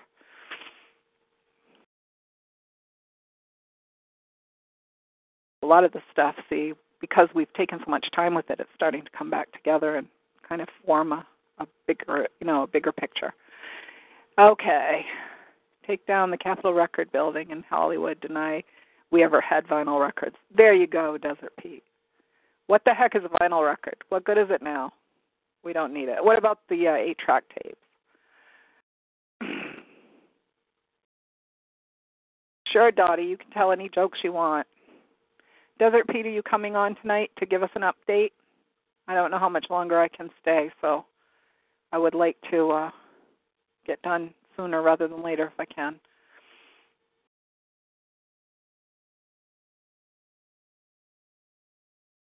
Trying to think if there was something to do with record industry. It seemed like there was because I thought of Desert Pete. Now, what the heck was it about? Crazy Cher, probably. Nope. Oh, shoot. A lot of the old musicians are passing away now because they're getting up there in age, and it's hard to believe because we always thought of them as always staying young, you know. Oh, here's Dottie. Oops. Hi, Dottie. Hey, guys. Hi. I didn't realize you were going to call in and tell us. Well, it's too long to type out. It's a short joke, but more than 10 words, you know. Yep. I'd have to send this 29 times. All right. Just on a funnier note with all this crap, there's a senior couple that went out for breakfast. And Val, I saw you were eating eggs, and that reminded me. Like Paula goes off, but she's reminded. So I went off. Anyways, this senior couple went out for breakfast, and they had a senior special. 2 eggs, bacon, home fries, toast, and coffee for $2.99. And the waiter comes over and asks what she would like, and the older woman says, well, I will have the special, but I don't want the eggs. So the waiter says, well, then I'm going to have to charge you like a la carte. You're ordering each item separately, and that's $3.49. She said, wait a minute. If I don't order the eggs, it's $3.49. If I order the eggs, it's $2.99. He said, that's right. Okay, she says, I'll take the special for $2.99. He says, how would you like your eggs? She says, raw and in the shell. And she took them home and baked a cake. Cute. That's it. That's all, folks. That's all, folks. I hope they got a kick out of it. Good. Yeah. All right. Thank Alrighty, you. Desert. I'll talk to you guys later. All right. Good night, Dottie. Good one, Yep. Dottie. Oh, my gosh. Hey, that works, though. Why not? You paid for them. You may as well take them home. Yeah. Yep. What a week. Yeah. A couple of shockers here. Don't think any of them are going to be long topics tonight, but I mentioned the comment I put in the chat. 104 weather out here and 102. I think you mentioned it before everybody got here. You were running a temperature of 102. It was almost 103 at one point. Yeah, that was yourself, not the air temperature. So yeah I didn't connect it, but you're right. Yeah. We're in summer weather here, and I still don't have the air conditioning fixed in the car. And my roommate had a dental emergency. I had to run him to the hospital yesterday, and wouldn't you know, it's in the middle of the afternoon, 104-degree heat. Suddenly we got to drive 30 miles. I'm amazed that vehicles run when it's that hot, honestly. Seems like everything would get all melty, like the rubber and the gaskets and all that. I don't understand this old Honda that a friend got for me, but it seems to thrive in this heat. On a 120-degree day. Yeah. I remember doing a long drive across the desert, good 50 miles, and that engine was just running relatively cool the whole trip. That temperature gauge just didn't move. And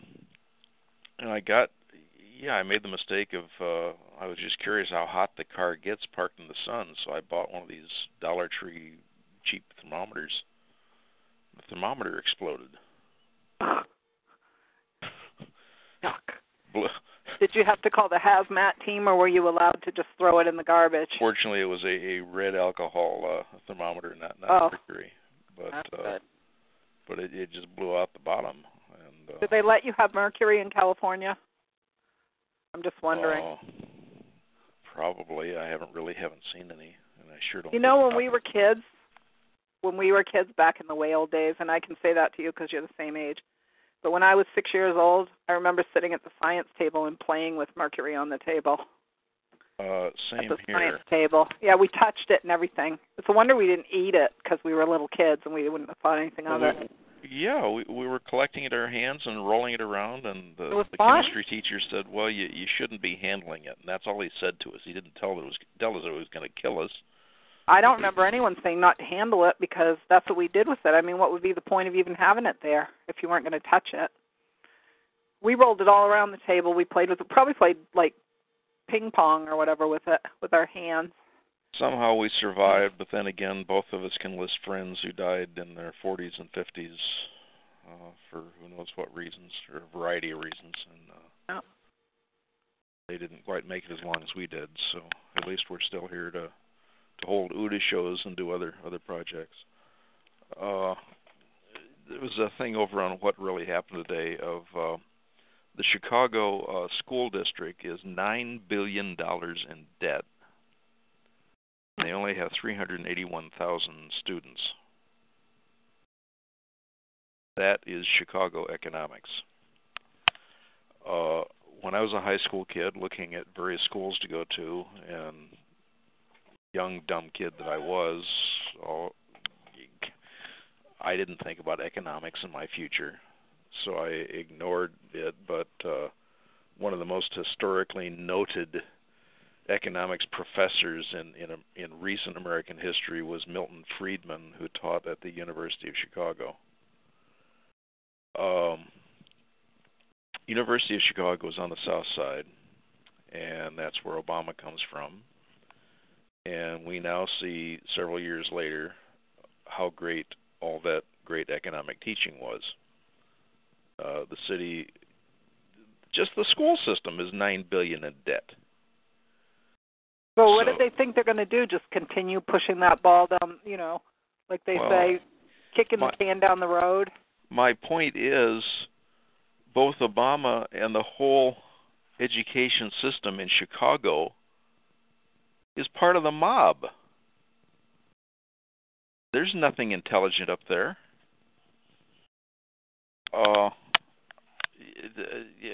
And Obama ran the country the same way Richard J. Daley ran Chicago back in the 60s. There's just no element of respect. You were commenting about we should be using the term president in front of Donald J. Trump. I agree with that. But man, Obama doesn't. The only adjective I would put in front of his name is a vulgar word I won't use on your show. And he doesn't even qualify for Mr. Well, I think that the thing with Chicago too, that there's a lot of roads that go back to Chicago. It's like you talk about some person and they say, well, I originally came from Chicago or somewhere in that area, and it's like, is everybody from Chicago? I don't think that can be possible. But Valerie Jarrett's mother, a very well-known person in early childhood education. I knew her name when I saw it, and I went, that's Valerie Jarrett's mother. Barbara Bowman, her name is. Barbara Bowman. Erickson Institute or something like that. And she did some other things, early childhood education things that I'd heard of before. I'd heard of the programs. I'd heard of her name. But, it's like, oh, well, it rolls off people's back. Yeah, well, her mother did something in education. Well, these things to me connect.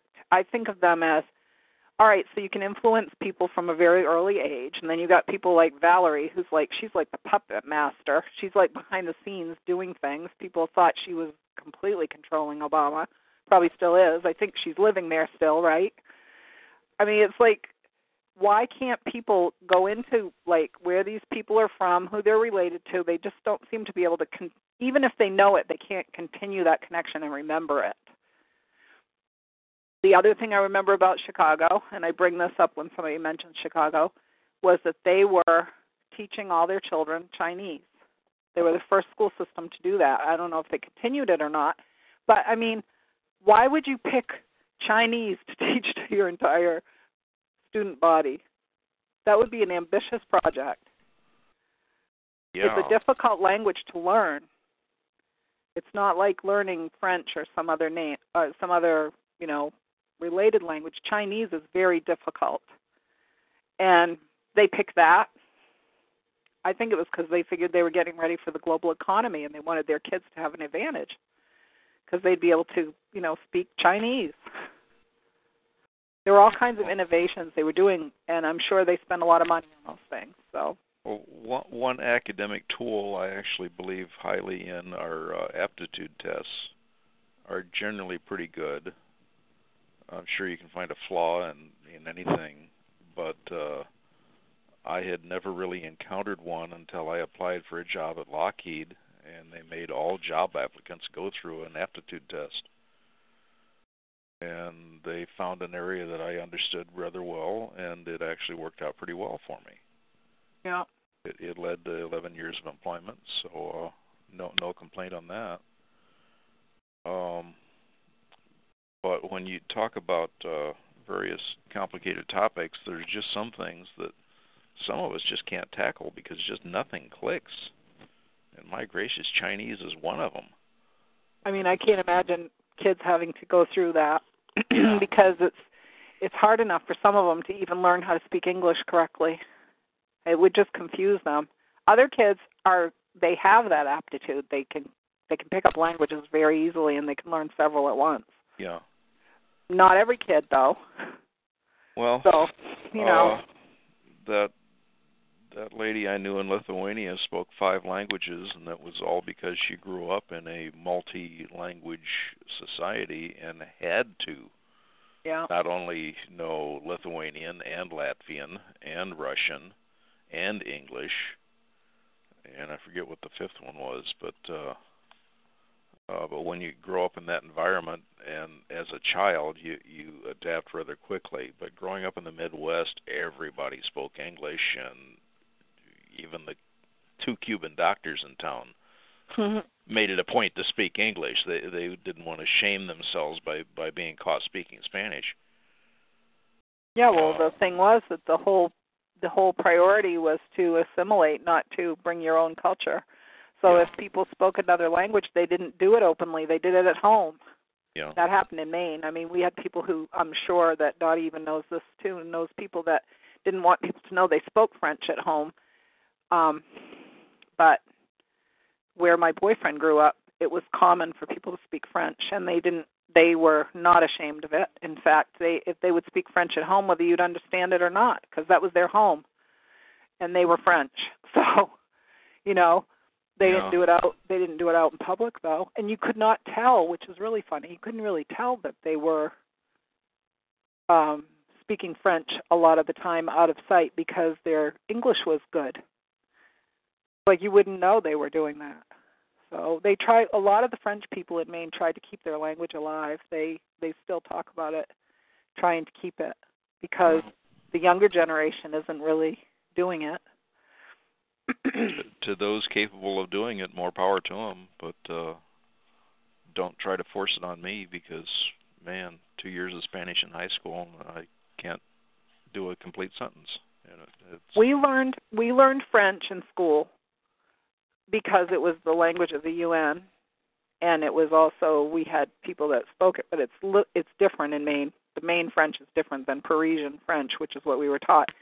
But we learned all that, and then now we have like our big corporate stores and stuff in Bangor, and if they have an alternate language, it's Spanish, and we all think it's funny as heck because it's like, who's up here? How many people are reading the Spanish signage on the the pay terminals or the the signs for the bathroom and things like that? How many people are reading the Spanish words? But there would be thousands that would read the French words, but they're not there because it's the corporate decision. It's pretty funny. We read them and we're like, what does that mean? What does that word mean? But people are taking Spanish more than they used to. Well, I don't even know if it was offered when I was in school.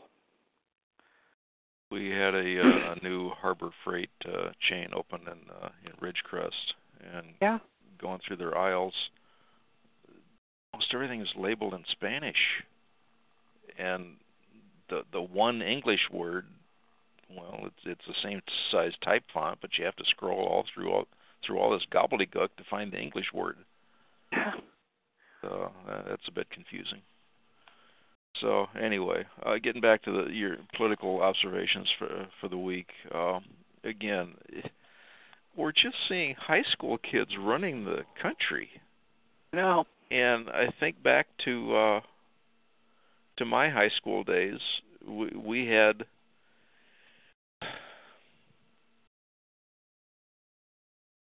I guess trying to term it in 2017 politically correct terminology, we had a group of white gang members that just wanted to be jerks. And as they pass you walking down the hall or something, they'd grab your ball cap and throw it on the ground and keep walking. Mm-hmm. And they'd just do that to anybody and everybody. And they just wanted to be total jackasses the rest of their life. I many years later learned every one of those kids that lived in that group, their parents were Freemasons. They were taught that crappy attitude at home. Every one of them.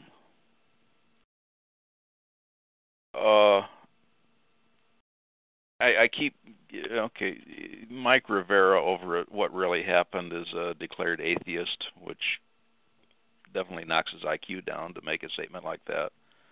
And he wants to bang religions quite often, and I keep coming back, well, I think every religion started with what somebody thought was a good idea of an ability to communicate with their creator, and we'll just say, we'll broad brush all religions with that, but they quickly get infiltrated by one secret society after another that takes control and starts doing ugly stuff in the background under the guise of whatever the religion is.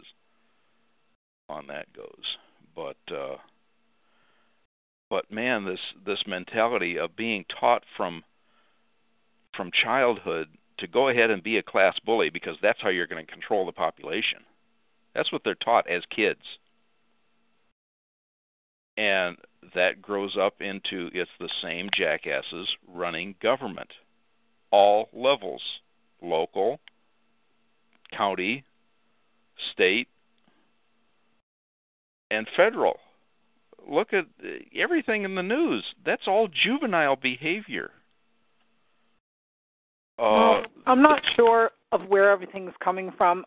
Honestly, I'm still in observation mode for a lot of it because I have a lot of friends that are in various types of organizations. And I know people that are doing really good work and charitable work and all kinds of things regarding lodges and all that. And I know that at the upper echelons, supposedly it's quite different, but they don't know what everybody's doing in every layer of that. The lower layers, the ones that are, your neighbors and friends or whatever, they are not like that. The ones I know aren't. Well, I told you I joined it when I was a kid. I just didn't continue, but I associated with those people, and they weren't doing that stuff where I was. The average church attender sitting in the pew learns how to be a nice person and generally tries to take their Sunday teachings out and into their weekly life. But let's look at the leaders here, and we've in many shows in the past discussed psychopaths, and those are the ones who climb up into leadership in just about any organization, no matter how good the organization started to be. Harvard, I think, was a Bible school initially, and boy, did it get taken over. But don't you think that a lot of things that happen in groups are because of human nature itself? Like if you take a group of 20 people and you just set them at a task, you're going to find those same things shaking out in every group. You're going to have people who are taking advantage and some that are bullying somebody, and it's because their personality traits are coming out. There is the lowest common denominator philosophy that all humanity degenerates to the lowest common denominator. There's some truth to that. But, well, if that's true, then you'd never want to associate with anyone that wasn't of your social standing. I have known people like that. They actually say something like that. Like if you tell them that somebody got engaged or, they're going to marry somebody, they go, are they from a good family? What the heck is that supposed to mean? Are they from a good family? What does that mean? Well, good breeding stock or somebody who's making a lot of money? Or that is the elitist mentality. That's what they mean when they say it. Yeah. Is it a good family? Does it mean somebody will look good on the family tree? Is that what you marry someone for? That's what I want to say to them. Do you marry them for that, or do you marry them because you actually care about them? And there are people that really wouldn't marry somebody because they care about them. They would marry them because they want that pedigree in their family. I'm like, holy cow. Yeah. Well. Stay away from me. Get away. Just walk over there and keep walking. I don't get it. I don't get that kind of thing, that kind of thinking, but I've heard it from people because, like I say, I know a lot of people, but I just think I'm offended by a question like that, like seriously offended. Like, what? Is your family a good family? Do you come from a good family, Desert Pete? Whether it's I come from a very moral family, I'm proud of that. Yeah, but exactly. What is the criteria for a good family? Are you from a good family? That's what I always want to say. Exactly in what way? Are you saying genetics, like they don't die young, or they're not a bunch of drinkers, or nobody in my family has a police record. I guess that would be one criteria. I don't know. If you're in the mob, you might want some good criminals to bring in. Yeah. Well, you're along right. with the dowry, you need some dowry stuff. Depending on the perspective you're looking at, there are different criteria for whatever. I just can't even imagine even asking that question. I would never say those words to anyone. It's the Just Us Club that the topic I brought up in the prior show was denied opportunities that hits most anybody, and it's not just racial. It's whatever economic class you were born into and grew up in. It's really hard to break out of it. And you look at various opportunities out there, and the facade surface of a career might be offered to you. Like I managed to meet all the qualifications and call myself a stockbroker. Was I anywhere near the salary of what Hollywood always glamorizes as happening on Wall Street? Not in your life. I never came close to that kind of money. I was simply denied the opportunity of learning how to get into that position. Oh, you didn't work hard enough. Baloney. The only thing I was told to work on is, here's a Los Angeles phone book. Go find some customers. That's the total BS level of management in most brokerage firms, and why so many stockbrokers fail and just get disappointed and move out is you want to force me to go out and make enemies with thousands of people before you'll tell me how to go managing large accounts. That's total BS. I don't go along with that. I don't need to make enemies.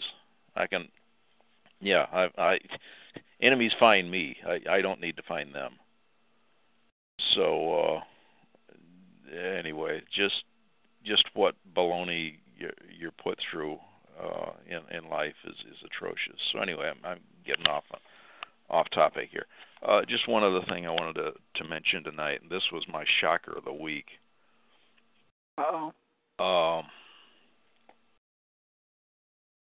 Through internet conversations and whatnot, I've encountered two people over in on the other side of the world. One is in the war-torn Ukraine area, trying to get out of the country, a real person. And then I met another person over in Central Africa that is, and not Nigeria, but they are facing this Islamic terrorist group called Boko Haram. Yep. And this person's the wrong color to be in that area, and is trying to find a certain sum of money to get out of the country and over to someplace that's safe. And I'd love to help them, but news as it is, we tend to think that, Obama is shipping anybody like that over here en masse, and all they got to do is raise their hand and they get a free ticket on a 747. I'm sorry, it's not the case. I don't know what Obama's criteria was for bringing in the refugees that he did, but it sure isn't reaching the people that I'm encountering. The people I'm encountering have to post, get a load of this, they have to post to the U.S. State Department a bank account of $10,000 to prove their ability to support themselves. That is what real refugee immigrants are being told by our State Department. This is a bit of an eye-opener here. The news media is, let's put it this way, the Patriot Press is implying that Obama and the State Department under Obama was bringing them in by 747s, and that they're all Muslim terrorists and whatnot. If there's any truth to that claim, who was weeding them out and telling them that they don't have to show proof of self-support? There is outrageous criminal activity going on in the State Department that's just not being reported. But here I am, now I'm talking to people who are in those awkward situations. They really need to get out of those two countries. Where's the money for them to do that? Who is writing a $10,000 check for each one of these people to come in, or just forgetting to check that box on the visa? I don't know what's going on. But I just know the reality of someone trying to immigrate to this country for a legitimate reason versus what we're seeing in the news are two completely different stories. Yeah. I know somebody right now who has a foreign husband who is in the middle of that. They don't just come in. They have to wait years sometimes. Yeah. Yeah. And they just got married last, I forget what, September maybe. They actually got married 2 years previous in a civil ceremony, and then they had a wedding like last fall. But, I mean, they don't know whether everything will finally get complete. They're going through all the stages, but it's certainly not like they can just come in like some of these people were coming. They were like just bringing them in by the, bus loads basically. Yeah. And how were they getting around the paperwork? We were being infiltrated. I mean, it's pretty obvious. Yeah. That's why people were complaining, because they were saying, this isn't right. What are you guys doing? Saying that they're children and they're not. Well, so at the same time that I am now meeting two, and one of these people has a relative that would be nice to get out of that situation too. So we'll say 3 people I've encountered that are real human beings. All of them happen to share my own personal Christian beliefs also, which is why my sympathy goes out to them. They are in need of some help. The Desert Pete, poor guy in the desert, sure can't afford. Now, jumping back to an item I mentioned that I promised you I would never turn it into an infomercial, so I won't do it tonight either, but I have encountered this investment system that utilizes Bitcoin that is performing outrageously well. The sad fact in my situation is that it doesn't matter if it has 800% a year performance. If you start with 1 penny, that means at the end of the year you have $8, and I still can't do much with $8. It's the people that jump in with like $10,000 and get 800% performance. They're quite wealthy at the end of the year. So I'm kind of stuck with the dilemma of knowing about that system and not really having enough capital to jump into it. But as I've joked about in other shows, when times get just so lonely and depressing here in the desert, I keep my sanity by jumping on the internet and browsing Zillow and looking at mansions around the world, and primarily in Las Vegas area.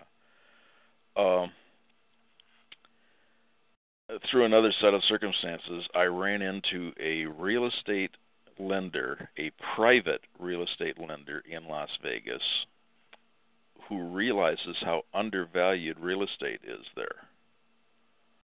And I was kind of joking with him. I mentioned one very nice looking home I found. And when I told him where it was, he knew how undervalued that neighborhood was. He wanted to fund me this week. He never even met me. He just saw the value of the property, and he'd love to have that title on his collateral list. We're talking over $1 million here that he had the ability to fund within 48 hours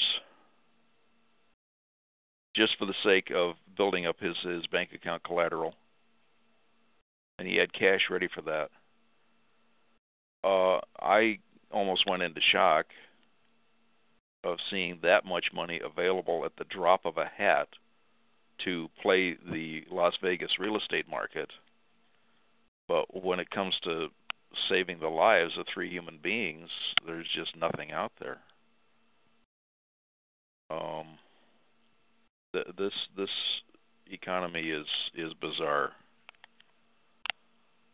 And, people want things you don't think they're going to, and they don't want the things you think they would want. Yeah. Very strange. From other tidbits, I was under the impression that the Las Vegas real estate market was so slow that lenders didn't want to loan on it, but this is a private individual who is anxious to start acquiring high-end home deeds. So you having been in real estate, I'll just throw that option to you out there if you want to get into real estate in the Las Vegas area. I know a lender. Yeah. But there again, that's debt capital, and how are you going to make the payments? Hey, I had an offer in the mail this past week for $500,000. I thought that was pretty gutsy of them. I was laughing when I read it. I went, really, $500,000? That's not bad. He was going to. Now, what did he want for collateral, and how much It is the payment? It was one where they send you out the letters, and offer you deals. This was Swift Capital. Have you heard of them? Swiss Capital. No, I haven't. Swift Capital. Oh, Swift Capital. Okay. Yeah. And I also got an offer from my bank to close out the paperwork on one of my loans, and they'll give me a gift card. This is the bank that's been ignoring me for how many years now. Now they want me to get a gift card and do what they want, and I'm like, I'm just dragging my feet right to the bitter end. I'm, quite laid back, and I don't care. Like, yeah, it's all about them. It's nothing about the customer, and I'm not playing their game anymore. So, oh well. I could have a gift card, though, if I want, just as long as I do what they want. And what I think they're doing is they're trying to clean up the mess they made slowly, incrementally, like just ignore me for a while. And because that deal from February that I mentioned at the beginning of February still has not been resolved. We're going now into June. I think that's a long time to wait when they want stuff like this, right? Right. Yeah, it's disgusting. 8, I've heard that a reverse mortgage is not a good idea. Correct. So, and I have thought about it before because I thought, well, that'd be cool, but I've heard it's not a good idea. It might be in some cases, though, thinking about it that way. Because if it's a house that nobody wants, like, for example, you're living in a dive, then why not? They'd have to do an appraisal, though, and my house wouldn't appraise well right now. I still see the only way out of this whole mess for poor people is through utilization of of what's happening in Bitcoin right now. Because Mike Rivera talks about Bitcoin as if it was a stock, and we've seen the fear-mongering over on Rumor Mill saying, 99% of the people who are playing the Bitcoin market now are going to lose their shirts. And, well, comments like that are from people who don't understand what Bitcoin is. Bitcoin is not a stock. It's not something that is going to drop to zero in value overnight when a CEO gets arrested. Bitcoin is a group effort that is replacing the Federal Reserve is what it's doing. And it's a whole new approach to currency. And other countries are waking up to it. And what happened in South Korea today is earth-shattering. Bitcoin itself, when I first mentioned it a month ago, it was around $1,200, and I got a position in this other trading system. I sure couldn't afford a whole Bitcoin, but I got a portion of one when it was around $1,200. Bitcoin is trading today at $2,400. That's almost twice in just a little over a month. And then even Mike Rivera was honest enough to print this story. Bitcoin is being traded in several different markets. Over on the Korean market, where they are suddenly concerned about their safety and their own national currency, Bitcoin traded as high as $4,000 today. It is being seen as the only international currency to get involved with right now. Now, the trouble with it shooting up in value like this is give it a couple of months and it's going to be a rich man's game. Now, Bitcoin can be, I'm spending way too much time on it, just that it can be divided down 8 decimal places, 8 places after the decimal point, so that you can get it down to a realistic number of if you want to trade $100, well, I forget how many decimal places you have to go down, but you are able to get it down to an exchangeable rate relative to your own currency by doing that. But before Bitcoin becomes a true international currency, there's not enough to go around, and its value is going to skyrocket. That prognosticator Cliff High says $10,000 by the end of the year, and I think he's correct. But when it gets up to that range, that means you're going to have to type decimal point and then go through 6 or 7 zeros before you come up with a number relative to the $20 item you want to buy or something like that. So it's going to get awkward. And once it does become awkward, then Bitcoin shifts gears and becomes a rich man's game only. And that's a shame. It becomes Picasso art, and you don't find those available at your local art dealer. So then I don't know what the whole currency game is going to shift to after Bitcoin just prices itself out of the market. But at that point, it becomes a tremendous asset when you want collateral to, like, buy a skyscraper or make some humongous purchase. So it becomes a business asset rather than a personal asset. So anyway, that's the bizarre stuff that's going on with Bitcoin right now. So just mark Desert Pete's word that I first mentioned it when it was 1,200, and it's trading on the U.S. markets at 2,400 today. And yeah, I've been noticing people have mentioned it on Godlike Productions too. Yeah, and it's not a stock. It is a currency replacement, and it's got way too many enthusiastic followers now for it to disappear. I think I have a relative that's been buying it. So because he was talking about it before.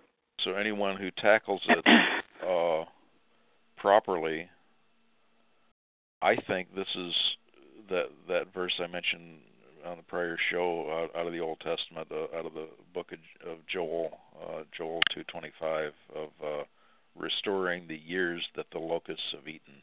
Yeah, exactly.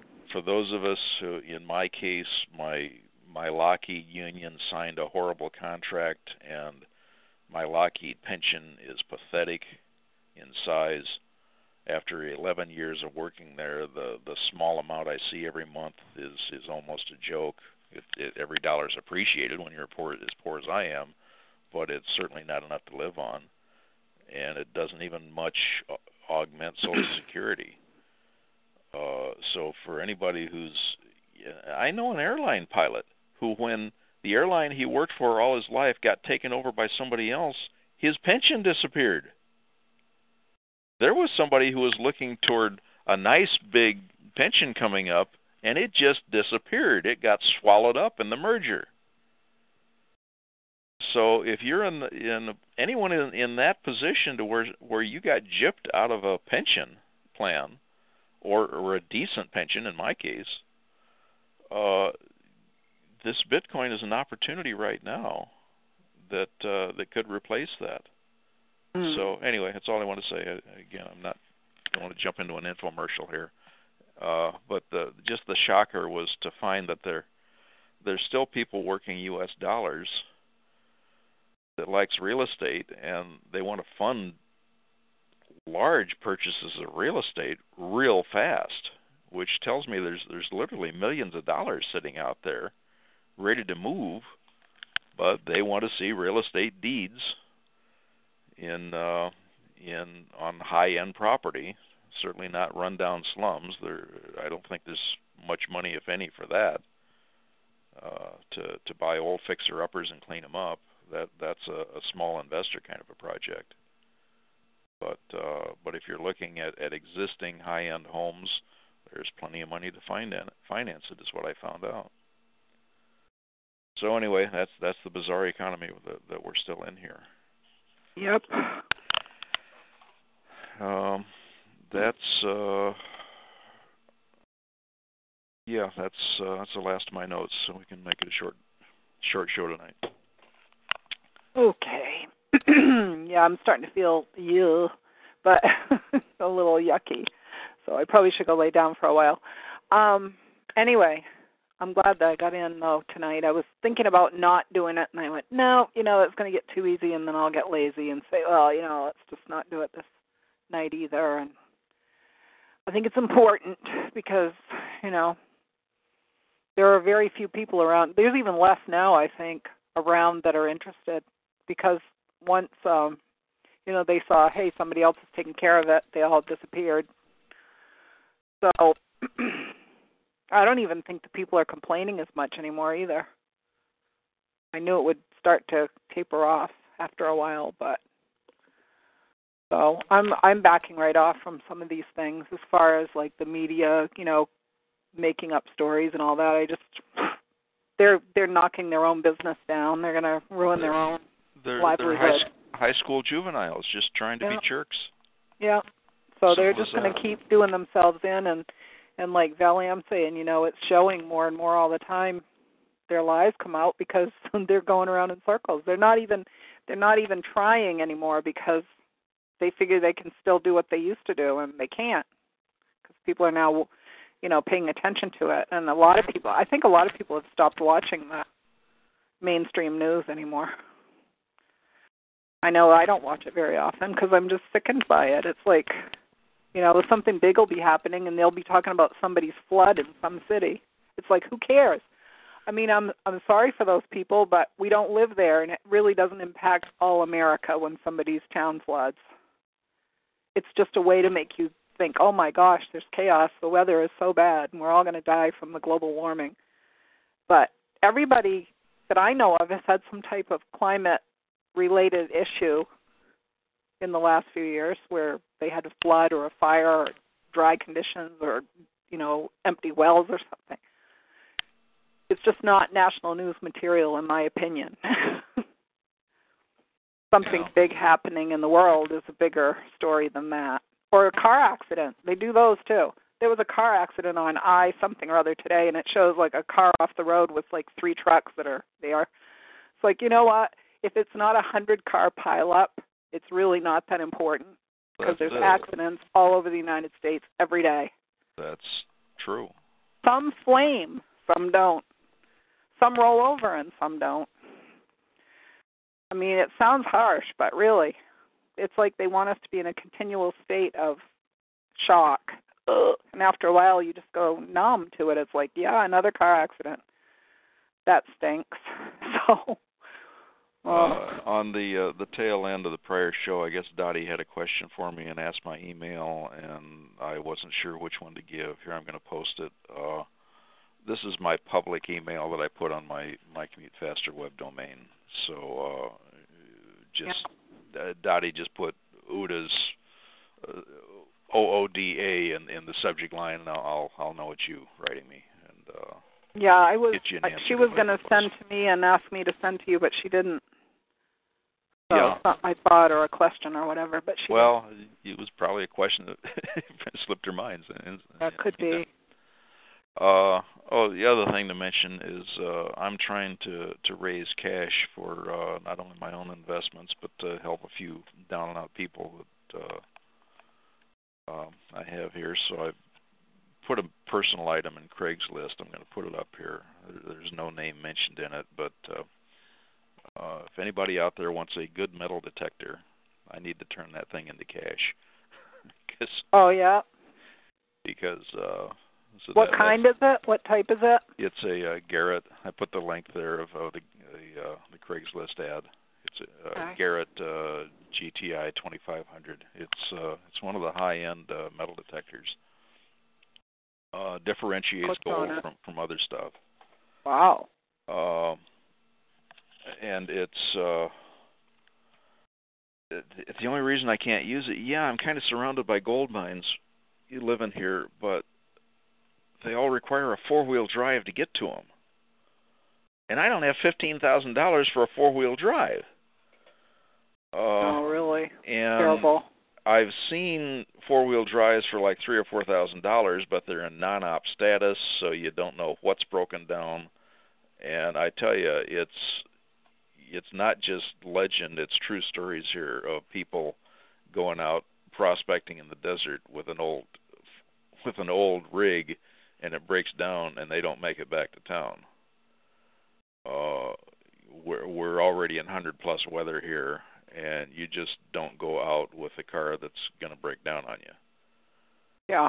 So that's why I'm just kind of giving up prospecting until I can afford something that's going to reliably get me out there and even more reliably get me back. And that's not a $3,000 car. So anyway, at the meantime, I see more profit to be made in Bitcoin, so that's why I'm trying to turn things into cash here as best I can. And do it. So anybody listening to the show, it's in the chat room. And if they listen to the show 3 years from now, it'll probably be sold by then, or Desert Pete may not be around. I might get financed and be moved over to Vegas. So, but, well, that would be good. It would be just good to have a change of scenery, I would think. You know, that house. I mean, be where there's other people around that have at least some common interests. I mean, it's almost like you're out there in a prison program or something. I tend to feel like that at times. Well, yeah, when you can't even go to an ATM, and then for miles and miles, and then when you get there, it's not working. It's like, oh my gosh. Well, that too. And when it doesn't work, you have to drive another 90 miles. So, yeah. I don't know. It may have been a bad decision on my part. It's just that I hate mortgages, and when my friend and I were both facing a disaster, and he just had X amount of money, I said, well, let's find a place that you can pay cash for and never have a mortgage on. Well, that ended up being Trona, California. Was the only place you could buy a house for under $10,000. Anyway, that's history, but that was years ago. So anyway, not to dwell on personal stuff here too much, but I'm still in shock that particular home that I asked the guy about was my dream home. I think I mentioned on a prior show, there are some homes that you find a layout that, my gracious, that layout is ideal.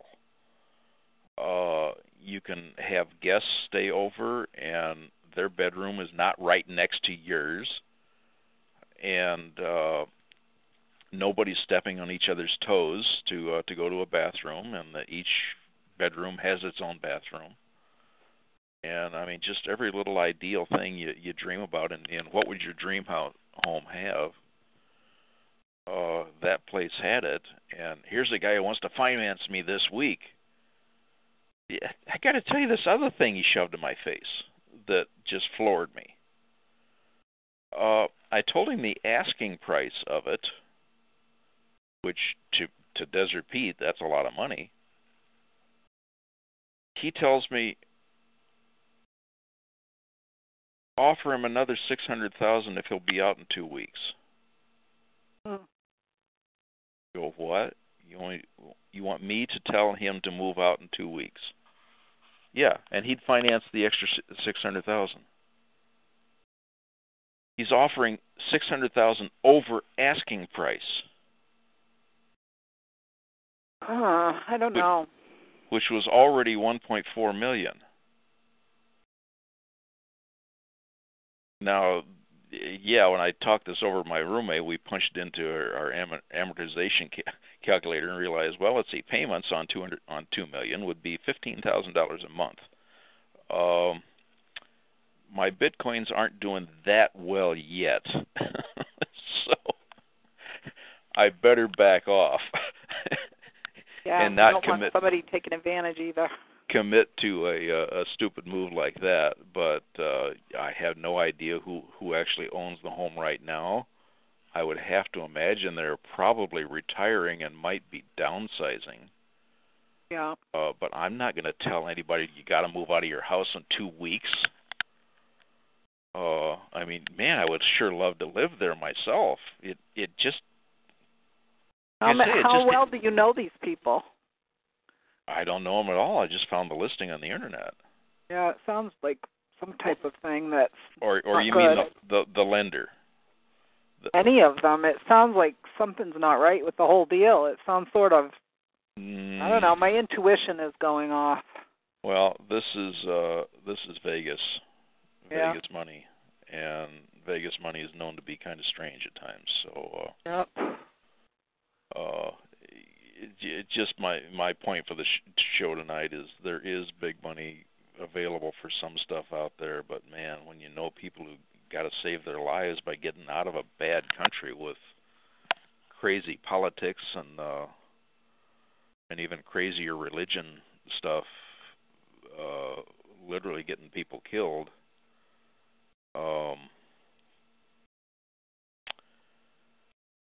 I don't know. It feels like it might be a scam, though. It feels like it might be a scam, and that's the story for the scam. It has certain elements to it that sound like the Nigerian prince, in other words. Could be. Well, I had something come in my email, like, I forget what it was, maybe 3 weeks ago. It was a huge amount. Well, I'm trying to think how much it was. I was thinking it was a huge amount of money. It was an amount of money anyway, that they were going to deliver to me through FedEx. I actually sent it to FedEx. I said, they're using your name of your company in this. And I never heard back from them, but I don't know. Yeah. I don't know.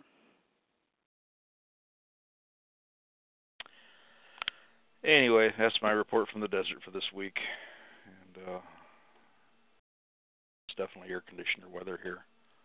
And I moved, after the rain damaged part of the roof, the wind and rain, we shuffled air conditioners, so now I have a small air conditioner in my bedroom here, which I have to turn off when I get on the phone. Oh, is my phone any quieter this week? It sounds pretty good to me. Because I finally took the initiative. I took it outdoors, disassembled the whole thing, and sprayed every electrical contact I could find with what I was told by a microwave engineer was the best brand of contact cleaner available. So if it's been corrosion on my phone causing most of the noise in the past, that should have fixed it. So anyway, if we compare several shows, this show might be quieter from Death Valley than other shows. Sounds pretty good to me anyways. Oh, that's good. So it was worth my time and effort. James should have much better audio now, Pete. Okay. Yeah.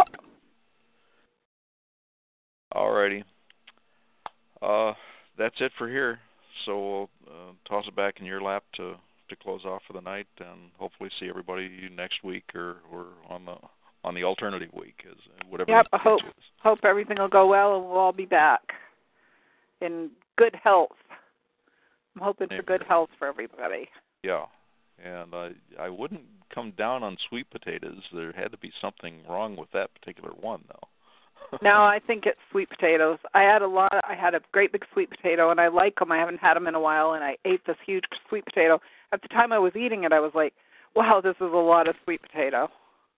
And then after I felt really sick, like a couple days later, I thought, my God, what the heck did I eat?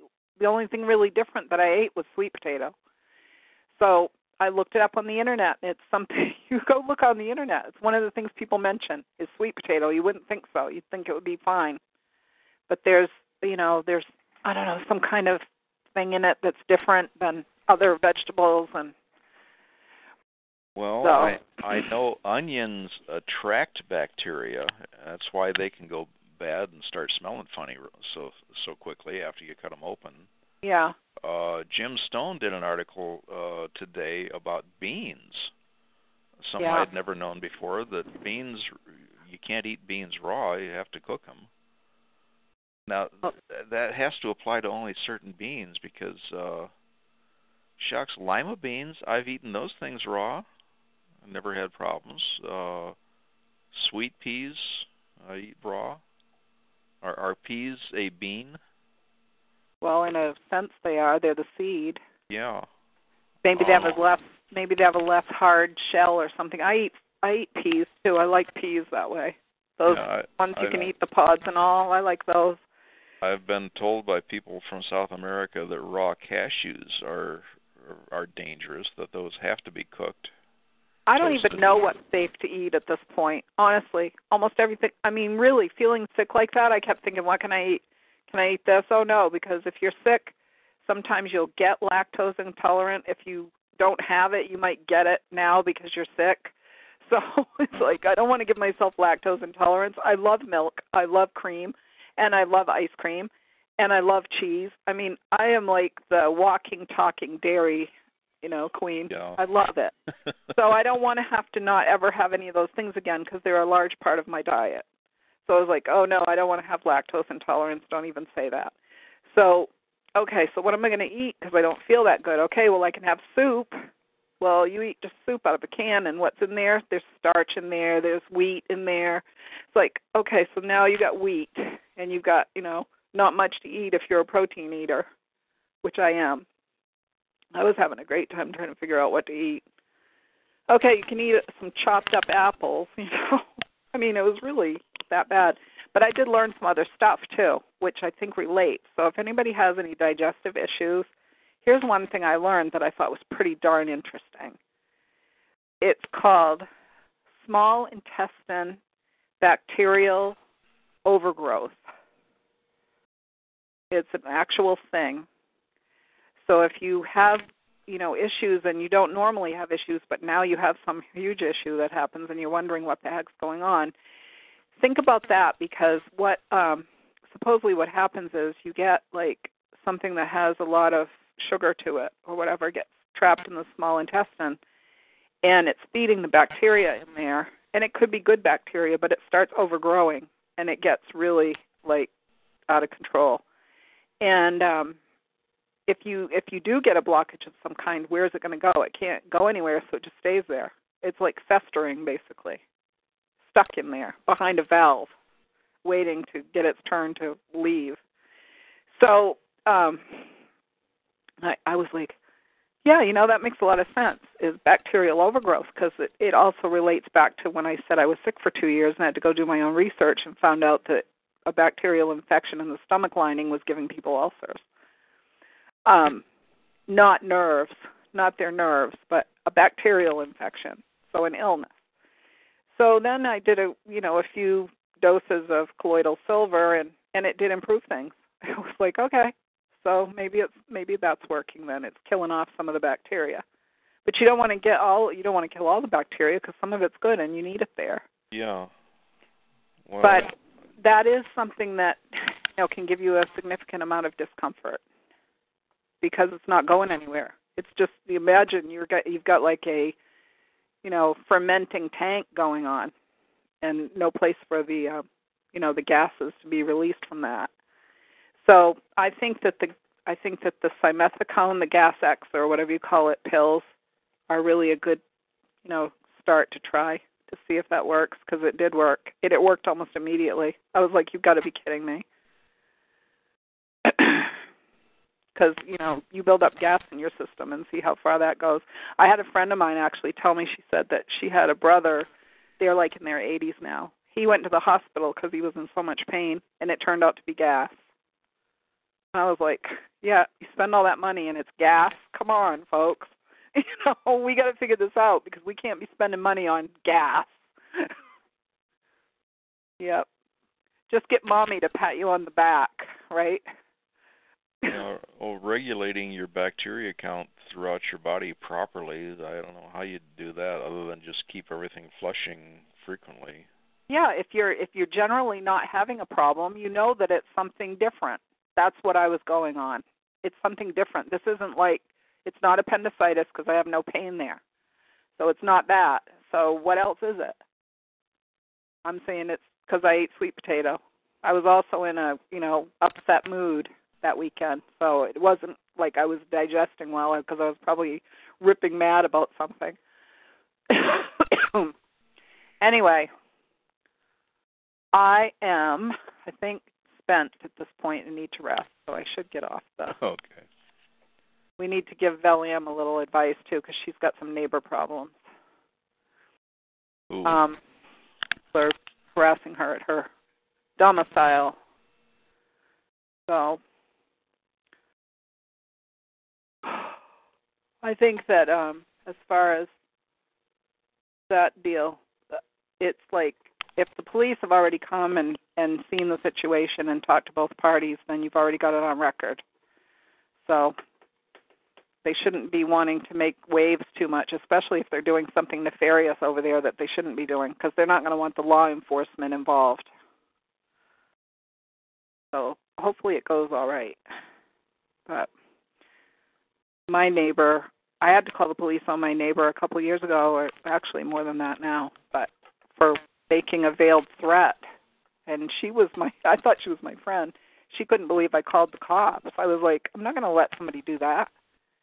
You're not going to come over to the edge of the property line here and yell stuff at me like she did. Well, I was just mad or something. I don't care. You're not doing it. She basically threatened us with her husband when he got home. So I came in the house and called the police. I said, my neighbor just threatened me and my boyfriend, and I didn't like it. And they came up, and what they told me to do was to keep a diary of any interactions that we had. And I don't think I ever had to write I didn't write anything in it. I don't think I had to, because I think it pretty much, that was the warning shot was, I'm not going to take it. So be mad if you want, all you want, but do it over at your own house, not here. And like I said, we made up before they left town. We were actually speaking to them again and everything. They had a lot of stress in losing a business and their home, and they were finding someone to take it out on. That's what happened. So we were convenient to be mad at. I've been told the one police call in the LAPD at least that they are most fearful to go check out is one for domestic violence. They don't know what they're going to encounter. If they know it's a drug dealer ready for a shootout, they know what to expect. But a domestic violence situation, they don't know what's going to happen.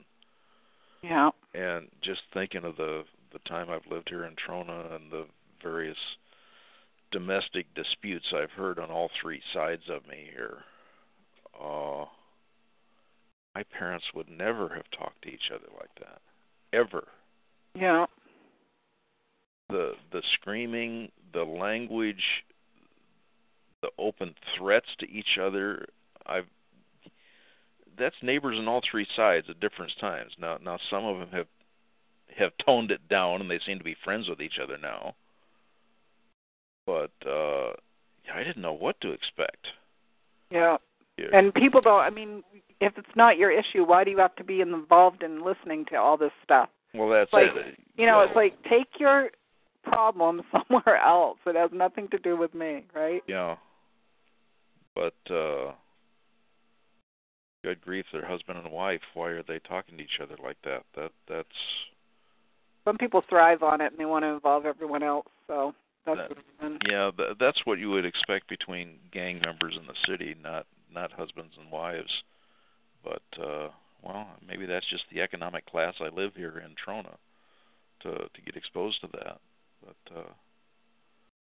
I don't know. I want to move on with my life here and trying my best to afford to get out of here. Yep. One step at a time. So anyway, there are some opportunities out there that hopefully we can get lost pensions replaced, and that's my goal right now, to not only help myself get out of this ditch, but maybe help some others who have been exposed to the same problems. So anyway, that's the goal for the week, and sign off and let you close out for the night, and hopefully see everybody in good shape next week then. Okay, that sounds good. All right. Good night from here. Night. Yeah, well, you guys, I'm glad you came. I'm so happy you came, actually. It was good to see you all. I have, just a kind of a light sick feeling right now, so I'm hoping I don't have a fever again. But it's been good all day. It was down to normal today. So if I do have a little fever, you know what I'm going for. I'm going not for the gas pill. I'm going for the colloidal silver. But I think this is just my supper digesting, and it's probably, but we'll see. I've been better every day for the past, 2 or 3 days, so I think I'm on the mend. And I hope you all have a good week, and I hope I see you next week, and the president comes back and fires all the people at the White House that everybody keeps saying is going to happen. I want to see some heads rolling now we have to say in the figurative sense, because people aren't smart enough to get that when they hear it, but you know what I mean. I want to see people held responsible, let's put it that way, for their behavior. Don't want to see the hypocrisy that they're showing, which is that it's not okay for you to do this little minor thing, but we're doing this really huge thing over here, and you're supposed to look the other way about that. That's what we're seeing. So, all right, so 8's about to say over and out, because that's what 8 always does. Good night, 8. Valium, I hope that you do send your diary to us if you want to make sure that you have somebody documenting. And I hope you don't have to deal with those people. You shouldn't even have to talk to them at all. It has nothing to do with you. They're just in your space. You can't even hardly, it's like being a hostage or something, having people hanging around. And if they don't live there, they shouldn't be there hanging around. That is really not okay. I had some people do that at one of my properties, and they ended up driving everyone out. And then, of course, the person they were hanging out to see left too, and I ended up with a bunch of empty places just because of them hanging out. So they don't have any business to be there if they're not visiting the person, and they're not visiting if they're hanging out.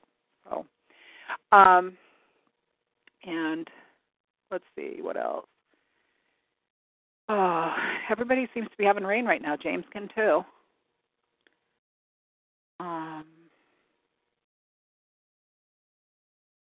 Yeah, I remember you saying that, Valium, that they were removing stuff from the trash so they could put their stuff in there. What the heck is wrong with people? They're like losing their minds. Oh, well, shared living space. Sometimes it's good and sometimes it isn't. I would say in this particular case it's not so good, but having all those kids in that little tiny apartment, something's not quite right. She's either got relatives' kids over there that she's keeping, or I can't imagine it's foster care, because they would do home visits and they would see that it's not a large enough place for that many children. So something's probably going on there, but if they're staying away from you at this point, I would just leave it alone and let the police report stand for itself that they came and talked to both of you. So anyway, that's my advice for now. Hopefully nothing more happens there. So, and Dottie, I'll probably see you throughout the week too. All right then, I'm just blabbing now. I got to go lay down. So have a good night, you guys, and I'll see you next week. Thanks for coming. Hello, it is Ryan, and we could all use an extra bright spot in our day, couldn't we? Just to make up for things like sitting in traffic, doing the dishes, counting your steps, all the mundane stuff. That is why I'm such a big fan of Chumba Casino. Chumba Casino has all your favorite social casino-style games that you can play for free anytime, anywhere with daily bonuses. That should brighten your day a little. Actually, a lot. So sign up now at ChumbaCasino.com. That's ChumbaCasino.com. No purchase necessary. VGW Group. Void where prohibited by law. See terms and conditions. 18+.